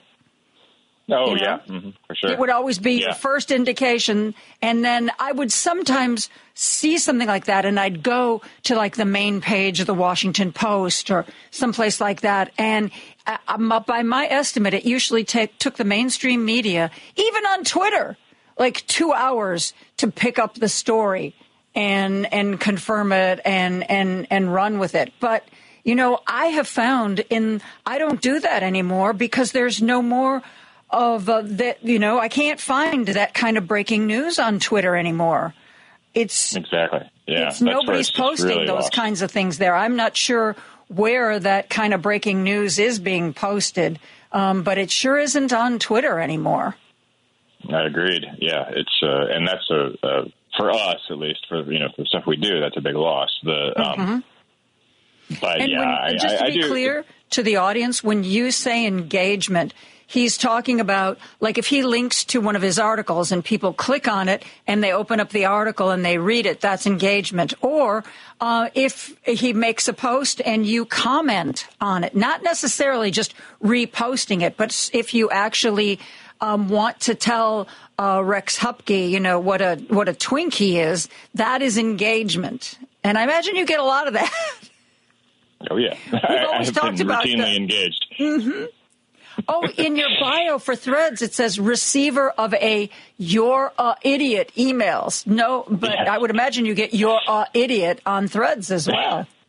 Oh, yeah. Actually, you know what? That is one thing I'll say, that with Threads and Blue Sky also, so far it has been largely troll free. I'm sure it'll get there, but everything evolves.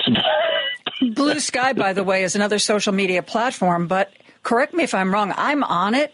But you still have to be invited, don't you? You can't just say, I think I'll sign up for Blue Sky today. You have to know somebody who's on Blue Sky, and they almost kind of have to vouch for you and send a link that you can then use to get on the site. I did it. Phil Rosenthal was sweet enough to send me a link, but I never use it. I think that while that that kind of curation maybe keeps it a more civil site, maybe a safer site, it also kind of limits it. It sure does, yeah, absolutely. That's the problem is that Twitter remains, many orders of magnitude larger in terms of reach than any of these other places. So it's going to take a lot more people leaving Twitter. I refuse to call it X. I just call it Twitter still.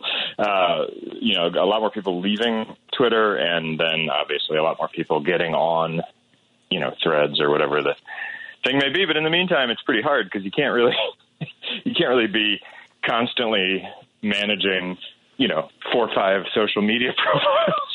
You have to have some time to live mixed in there and work and all that kind of stuff. So, so the whole thing is a mess. And thanks to Mr. Elon for just absolutely messing everything up. Yeah, including his own pocketbook. I think some people were hopeful when he brought on Linda, I don't know how you say her name, Yaccarino, who was supposed to be the one that was going to make nice with all the advertisers and convince them that Twitter was X was a great place for them to be. And I think for a while people gave it a shot, but now I'm reading over and over again about all these major corporations that are leaving because they're finding that there are posts are being placed next to, Nazi posts. And And, she's got to be, that woman has to be ruining the day. She said, hey, what could possibly go wrong? This is a great gig, right? I got nowhere to go but up. Yeah, I don't know how somebody does that and continues to do that without feeling their soul leave their body on a regular basis. I mean, because it's hard to convince advertisers that everything's going great when your boss is agreeing with anti-Semitic tropes. And I think today he posted something about the Pizzagate conspiracy theory, which that's like retro conspiracy theories at that point. I haven't even heard of that for a while, but some nutty child trafficking garbage that got somebody shot at a pizza place in Washington, D.C. So, and I think the Washington Post responded to that by saying that they're leaving X now also. And I think NPR, didn't NPR, I think what NPR said was that they weren't necessarily going to take down their account, but they were no longer going to add to it. They were no longer going to add posts to it. Yeah, and they did that after he, I think he took away their verification, and I just all kinds of, I don't know. It's just bananas, I tell you. And what we're talking again about Blue Sky and how you have to be invited. It reminds me of, and I can't remember the name of this, but there's an online dating, I guess, app. I don't know. And it's only for celebrities, so that if you're famous, you don't have to worry about like regular people reaching out to you, only other famous people, like only, you're only going to get message from Selena Gomez or somebody like that. And I can't remember the name of it. Clearly, no one has ever invited me how dare to be they? a part of it. Not that I would. Ray, are you listening? I never would do that to you, yes. Ray. Never. I don't care how famous they are. But it's like it's got a name, and I've read a couple of articles about it, about how there's this like secret dating site, but you have to be invited because you have to be somebody wow. to be on the site. So God forbid other nobodies connect with you.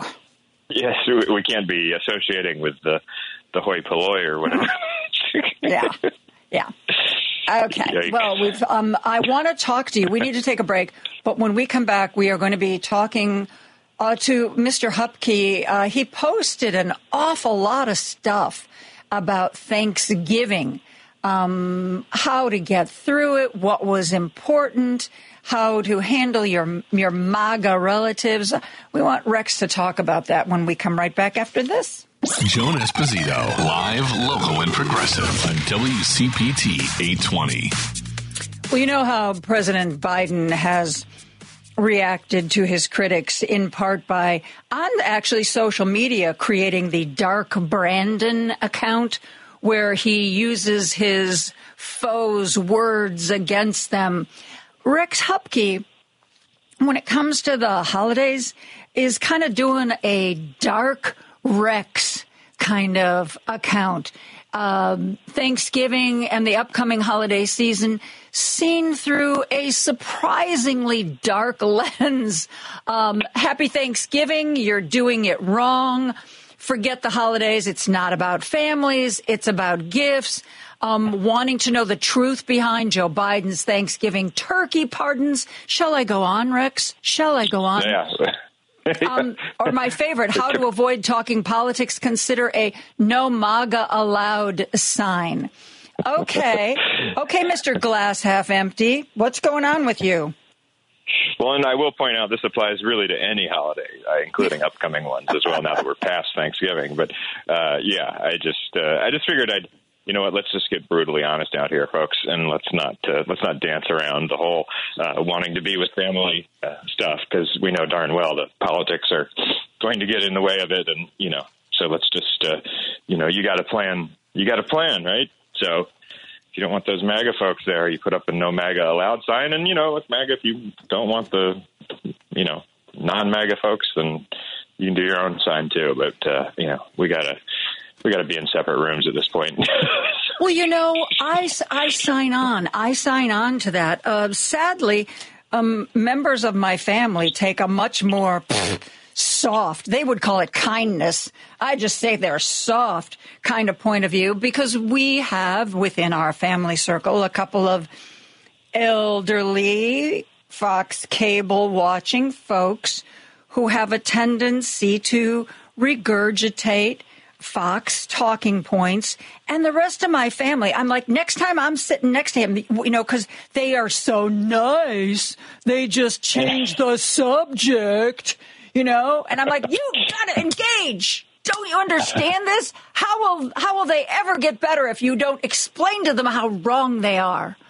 No one in my family embraces this. As a matter of fact, they go to pains to not let me sit next to these relatives. I just don't know what good it does. I'm going to be honest with you. There was a time when I was more in the we need to find our common ground arena, but I have exited that arena very much because I don't think that a person who is still, after all that has happened with Donald Trump, that is still a Donald Trump supporter, I do not have any expectation whatsoever that that person can be reasoned with. I don't. And maybe that may sound cynical, but honestly, it's just sort of reality based. I mean, when's the last time, you've seen a Trump supporter change their mind? Or, we hear constantly like, well, you just need to reach out and understand. I'm like, point me to the first Trump supporter who has tried to understand me or who has tried to understand maybe a transgender kid, or tried to understand, a family that has fled violence in South America and is in this country. I don't see it. I see the onus always being on liberals to understand Trump supporters. I understand Trump supporters right now, and that's the end of the conversation. Yeah.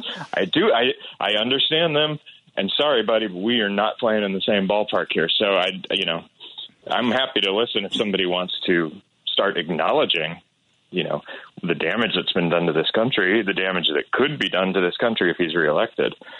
But I'm not going to sit there and waste my time trying to convince somebody when they're, in my mind, lost. They're just lost. I don't know if you are reading Adam Kinzinger. He started a Substack. And it's so interesting we're talking about this because the one that arrived in my mailbox at 8 o'clock this morning is titled Grandmas for Trump. He's there, Taylor Swift. Don't try to dissuade them. They're not just followers.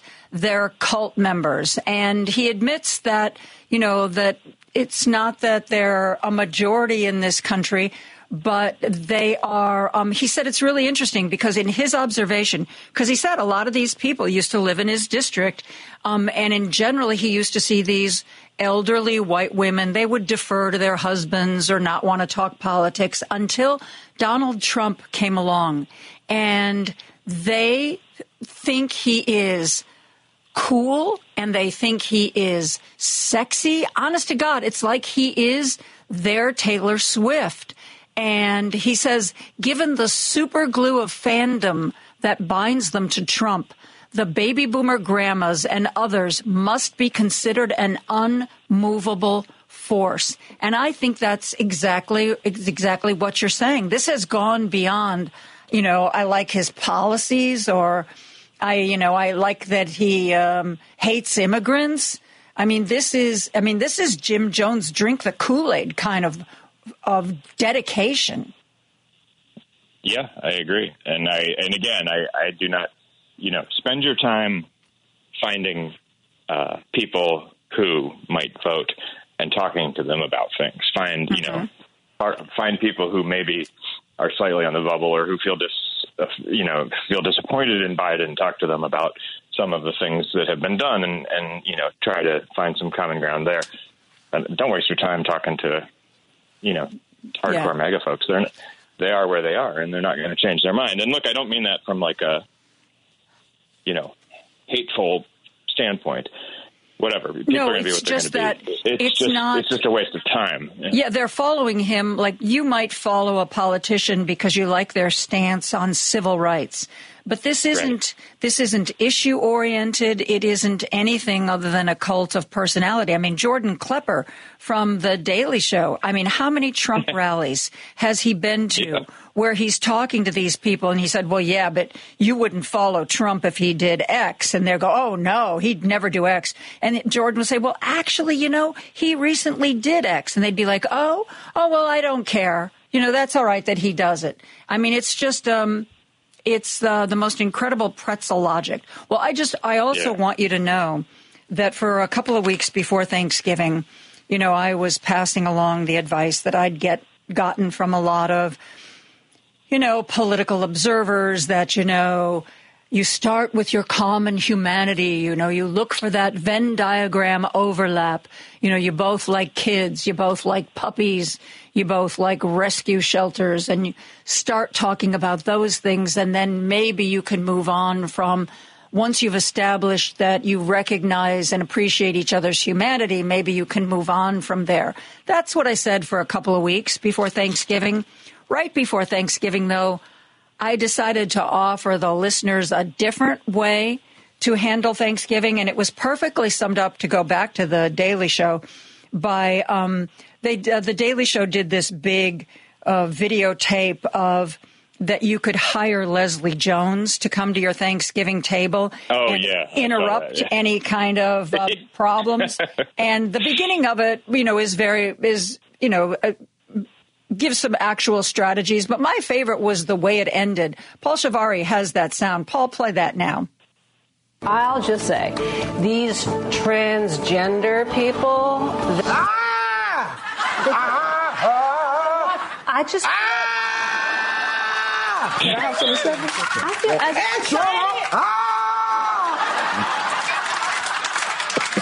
Leslie will even stop by the kids' table to teach them how to shout down problematic relatives. No. Okay, look, from the diaphragm. You ready? 1, 2, 3. Talking to your family is hard. Watching Leslie Jones shut them down is easy. And I think it should be acknowledged that this dinner is taking place on Cherokee land. Shut up! All this land is Cherokee. If we talking about, can you spell indigenous? You can't even spell it, can you? Shut up! Don't agree with me. Thank you for that. Shut up. So that's kind of where I left my listeners, Rex.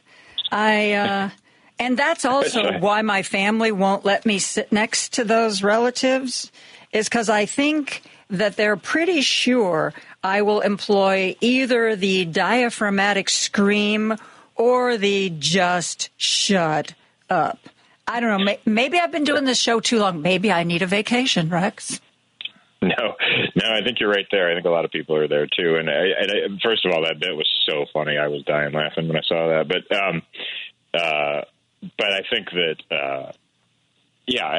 I don't think we're where we were, certainly not 6 plus, 8 plus years, or however long ago it was when, all of us, I can't even remember when this all started. Mm-hmm. But when it started, I think people, a lot of people, at least, who do not like Donald Trump, and this includes a lot of Republicans too, who have had it, and people like Kinzinger and others, just day-to-day Republicans who are disgusted by Trump. And I don't think that the patience level for people who believe the election was stolen is very is very long. I think most people are kind of like, all right, let's come on. If that's where we're starting, then we're done talking, because that's just, that's like starting with, talking about Bigfoot being real or something. So, no offense to the Bigfoot belief. Is real, Mr. Hupke. My bad. Right, terrible comparison. Rex Hupke and I are going to take a break. We're going to be back in just a few minutes. Joan Esposito, live, local, and progressive on WCPT 820. I am joined by USA Today columnist Rex Hupke. How long have you been with USA Today now, Rex? It's going to be 2 years in February, so I'm creeping up on 2 years. Yeah, I know, right? It's going fast. Now, correct me if I'm wrong, but last year, didn't you figure out a way to still do the money-raising thing that you do for the food pantry? I did, and you're actually, you're you're slightly breaking news here, though not exactly the best news, because I haven't really gone out on this publicly. But this year, I'm not doing that. I'm going to be finding some ways via social media, kind of in a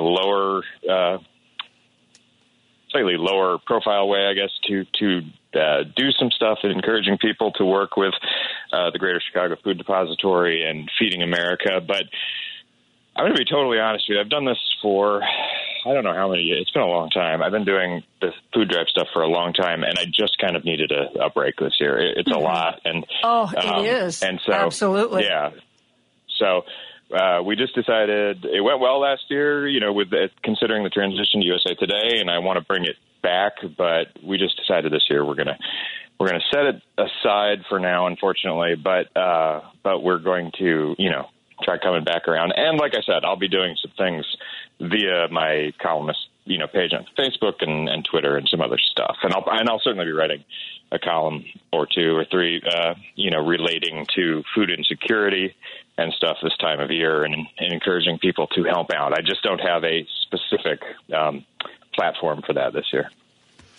Well, you can always come here on WCPT and we can do it together. But it's a great way to raise the profile. But certainly people know that that all year round food pantries and food depositories, they need donations, and whether it's your donation if you're going to the grocery store or whether you can just send them some money.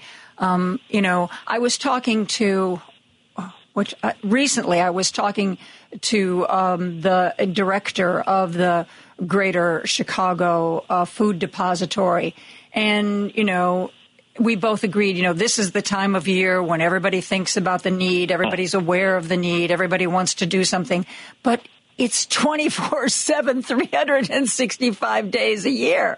I mean, it's not suddenly like in January, we don't have to worry about this anymore. Everybody has all the food they will ever need. It just doesn't work like that. It's very true. And one of the things I really like about the donations to the Greater Chicago Food Depository, primarily since they're the ones that I worked with the most over the years, the cash donations are great because that does tend to carry over more. All donations are fantastic. If you're giving food, that can go to pantries, that's amazing. Good. Keep doing that. That's wonderful.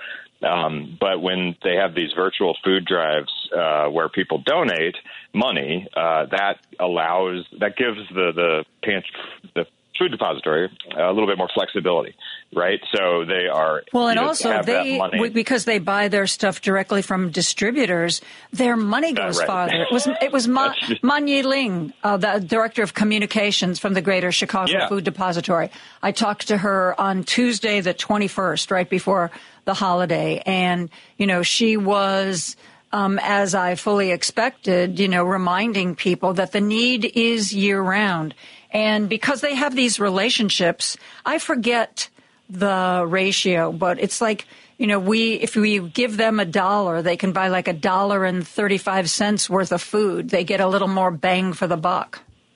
Oh yeah, in some cases a lot more bang. Yeah, it's pretty remarkable because they have a very, very smart kind of national network where they get, because they buy in such large numbers, they get excellent deals. They also, sometimes there'll be like a truck full of stuff that for some reason isn't getting to where it's going, or the order got canceled or something, and it'll reroute and come to them. So they just have an amazing setup there. I always refer to them as like the Amazon of food food gathering. They're just brilliant, and they do an excellent job, and they help so many people. So I will always be an advocate for them and what they do, and just generally for encouraging people to get out there and help however you can. I mean, again, you can donate money, you can donate cans of food, you can go help out at a food pantry. All of these things make a difference, and the need is just so great, and sadly it is always a tremendous need, which is terrible and shouldn't be the case in this country. But that's it. I mean, I don't mean like now because of any economic thing. I mean, it's just like just always. I mean, it's that's one of the things that I was surprised about, because we all knew that during the pandemic the need went through the roof. And I said, so have you seen it get better since the pandemic's ended? And she was like, no, not really. And you know, it's it is a really, really tough situation.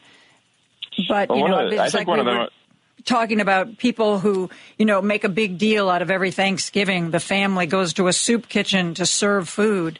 And I said, but the other 364 days, they're dying for volunteers. And one day of the year, they've got more volunteers than they know what to do with. Yeah, for sure. Yeah, I certainly, I mean, I'm never going to criticize anybody for any type of philanthropy whenever it comes. But I do think it's important to remember that this is not, I mean, if you want to do something over the holidays, think about perhaps a way to make it a monthly thing that you do, or, you know, something like that. And I think one of the most important things I learned in working with them over the years that honestly I hadn't thought a lot about, and I think it's such an important point, is people think of food pantries as like something that extremely low income people rely on constantly. But the reality is that you have a lot more people who are working, paying taxes, they're doing all the right things, but they're along that line where it just takes one thing to knock them off track. So you get one big medical bill, Exactly. Your kid breaks an arm, or your car breaks down, or something like that, and all of a sudden your ability to budget your money and make and pull everything off is skewed. And so for a month or maybe 2 months, you need to go to that pantry to supplement. And then after that's happened and you kind of get back to equilibrium, you keep going. So that, it is essential for people who flat out cannot afford food and are really struggling. It is also essential for keeping people who are along that line of just having sort of 1 foot out of, poverty. It's keeping them from falling deeper into debt or not having enough food to feed their family. So it's so vital, and it's such a important thing. And it's just I don't understand how we're not able to make sure that everybody in this country can eat. I've never understood that, and I may never. Hopefully someday we find a way. But in the meantime, people can certainly do things to help. Yes. We need to take another break, and when Rex Hupke and I come back, we will either talk about the Republican nominees for president or Moms for Liberty or Taylor Swift. You won't know till you come back after this break. Joan Esposito, live, local, and progressive on WCPT 820. And I'm joined by USA Today columnist Rex Hupke. Spin that topic dial. Okay, Rex, do you have a favorite among the 3 that I just mentioned? Oh, boy. Taylor Swift is always tempting, but I think I might go with GOP presidential candidates. Maybe? Oh, for 400, Alex. That's a great category. Yeah. So Nikki Haley, I guess she's hot now, right? She's surging, yes. Surging. Do you think she'll get out of single digits? Yeah, I don't know. Wow. Well, she did get good news. She could break into double digits. She got good news today with the Kochs. Let's see, what was it? The Kochs. Yeah, that's right. Thank you. The rich dudes. The Kochs came in and are throwing their substantial money behind her, which is honestly the thing I like most about this is it's just another humiliation for Ron DeSantis. and those are like silver lining, baby. Christmas presents to me. Yeah. I love to see anything that makes Ron DeSantis sad is okay in my book. But well, he is apparently very unhappy about these donations that are about to come Nikki Haley's way. He is not a happy camper about that. Yeah, I mean he's been done for a long time. He just won't admit it, but he's super done now. This will certainly deplete him. I mean, he'll probably keep going because, never back down. Isn't that their motto? I wondered about that. I wondered, he's not an old guy. He's a young guy. You would think that he would see the writing on the wall and say, you know what, I can live to fight in 2028 and maybe I can come on stronger then. But he's just head down and he is moving forward like, one of the Chicago Bears. Right. Any question as to whether he's politically smart has been cast down very swiftly here, because the right move, I believe, and I think a lot of people did believe, would have been to wait, let Trump flame out, and then come back in 2028, which in the meantime, it's possible he could have worked on his personality a little bit, because that is clearly his biggest weakness, in that he doesn't appear to have one. So, this has been a train wreck, and in every sense, it's one of the most, to go from, he appeared like he was the next GOP savior to just being absolutely mercilessly mocked at all times, and he's going to unceremoniously depart at some point. Nikki Haley, frankly, I'm glad she's doing better, because, and a lot of liberals will recoil hearing me say this, so please pause for an explanation. But I would rather see her than any of them, and I say that knowing full well that I think she probably has the best chance of any of them of beating Biden. I don't want that to happen. I don't want her personally to be president. I don't line up with her ideologically in any way, shape, or form. But if you line up Trump and all the other whoever remains now, if I had to pick one, who at least I would probably be able to sleep at night, and knowing that there's not a completely unhinged fascist-leaning weirdo in charge, it would be her. And so I don't think Biden is. I think he's got a lot going for him in this reelection, but I don't think he's a lock against anyone. And if you're not going to be a lock, if there's a possibility he doesn't win, I want somebody in charge who doesn't scare the tuna salad out of me, if that makes sense. So again, I'm not saying I'm not a Nikki Haley fan or supporter. It's simply that I value our country's safety and everything too much to want to see Biden versus, a complete maniac, which is what Trump is. I have to ask you, though, the Republican Party, not that this isn't present in both parties, because it absolutely is, but my sense is that there's been even more misogyny in the Republican Party than in the Democratic Party. I could potentially see some of particularly the older white guys who are very present in the Republican Party not wanting to vote for Nikki Haley simply because she's a woman.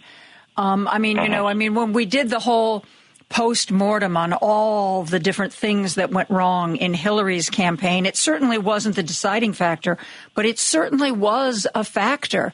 Do you think somehow Nikki Haley will escape that? Not really. I think that is a huge factor. The only thing that the right's hatred for Biden might override any any deep-seated sexism on that side. But the truth is, the only way she prevails is if Trump leaves. I don't think nobody's going to beat Trump at this point. He's too far ahead. It just isn't doable. Even if everybody else drops down and they coalesce around Nikki Haley, I see very, very little possibility that any of them beat Trump. And so this would all require Trump to step aside, which, if depending on how the legal stuff goes, it's not impossible. It's highly unlikely. In the event that was to happen and Nikki Haley was to get the nomination, the issue of abortion is going to loom huge, as it will for any Republican presidential candidate. And she's going to have a big problem there, even though I think of all of them, she has sort of danced around it the best, although, again, still not in a way that I agree with. And also, if Trump's not there, then the whole MAGA crowd is deflated, and they're not going to show up. So anyway, you can tease this stuff out 80 million different ways, but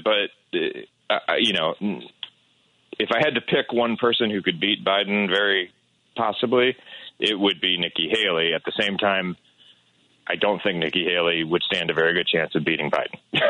Does that make sense? Yeah, I absolutely followed that reasoning.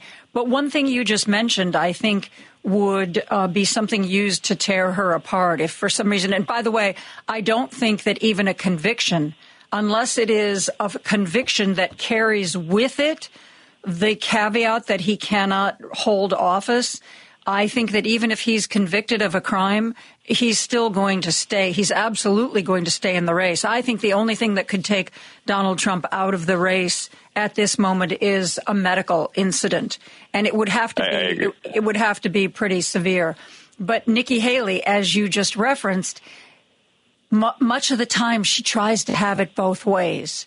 She knows that she needs to be a certain way to get the majority of the voters in the middle, but she can't be so obvious as to alienate the ones in the far right. And I think ever since she was ambassador to the United Nations, she's been flippy-floppy. And I think that a good opponent who brings that out will just make her look weak. And that's the last thing a female candidate needs, is for somebody to make them look like they can't make up their mind. Yeah. It's all dicey. But the one thing I will say that's happening more broadly right now among Democrats and people on the left in particular is that everybody's just absolutely flipping out about this poll and that poll, and oh my gosh, and Biden. I've stopped reporting on the polls because I think we're way too far away, and also it's like pick your poll. You can find a poll that backs you up on pretty much any belief. I saw a clip, Jen Psaki. She wasn't doing her show. She was making a speech somewhere. And she said, I can tell you from having been in different administrations, she said the polls right now are meaningless. They are meaningless. She said, what I have seen every presidential election that I've been involved with, she said a few months before the election, she said something will happen. In 2008, we had the economy crash. Something will happen, and people will focus on that, and whatever happens, whether it's in August or September, that will be what they use, that event and how it affects them.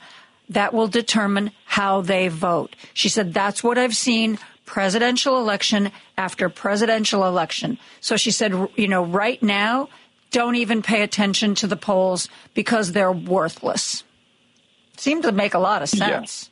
It makes a ton of sense. Yeah, there's just a tremendous amount of hand-wringing right now, and it is nonsensical. I mean, frankly, Americans don't have a long enough attention span to predict how they're going to feel 2 weeks from now, much less a year from the election. So there are, Democrats have to do the work. They got to put in the work. I mean, Biden is not being credited for the positive things that have happened with the economy, of which there are actually a lot, even if people are not completely feeling them yet. So they got a ton of work to do there. There are a multitude of areas. There's no, if I'm, and thank God I'm not in politics, but there's no earthly way that I am going to feel confident at any point in this process. They should go forward with extreme fear and pessimism and let that be a driver, is what I would recommend, because the stakes are unbelievably high. Rex, before I let you go today, of course, I know you're aware that Rosalynn Carter had her big funeral service today in Atlanta, Georgia. All the former first ladies were there. A lot of Biden was there. Bill Clinton was there. Jimmy Carter himself was there. Did you ever cover or write about Rosalynn Carter that you can recall? No, I have not. I've never had anything to do directly or even indirectly with the Carters, either of them. But I certainly familiar with both her and him, and just the rather remarkable and positive things they have done over the years. I mean, I think talk about a presidency that is not necessarily looked upon as being a huge success, but the post-presidency is looked upon with, tremendous admiration, I think, and just a great deal of decency, which we're presently missing. So. Yeah, I didn't really, and I know, Paul, we got to wrap this up. I didn't remember a lot about her when she entered hospice. I started rereading about her, and she was really the first lady who kind of created the mold for the activist first lady we've known to come and expect. What's your cause? What are you going to be working for? Rosalynn Carter started that. And people actually gave her husband grief, like, oh, she's telling Jimmy Carter what to do and how to be president, because she was involved and she cared about more than just being a hostess. She really was a pretty remarkable woman. And Rex Hupke is a pretty remarkable guy, and we love it when he joins us on the radio. Nice. Let's call that a major market segue. Yeah, I like that. Very nice. That's it was great to talk to you. Yeah, you too. That's going to do it for us today. Driving It Home with Patty Vasquez is next. Santita will, of course, be here tomorrow at 6 a.m. to start our day. I will join you tomorrow at 2. And remember, Thursday from 3 to 5 on my show, we're going to be doing a Zoom, a diversity, equity, and inclusion live Zoom panel. Yeah, you can hear it on the radio, but you can also get in touch with us and request a Zoom link and watch us all live in real life from 3 to 5 on Thursday. So join us for that, won't you? Again, I will see you tomorrow at 2. Stay safe. Have a great evening. Good night.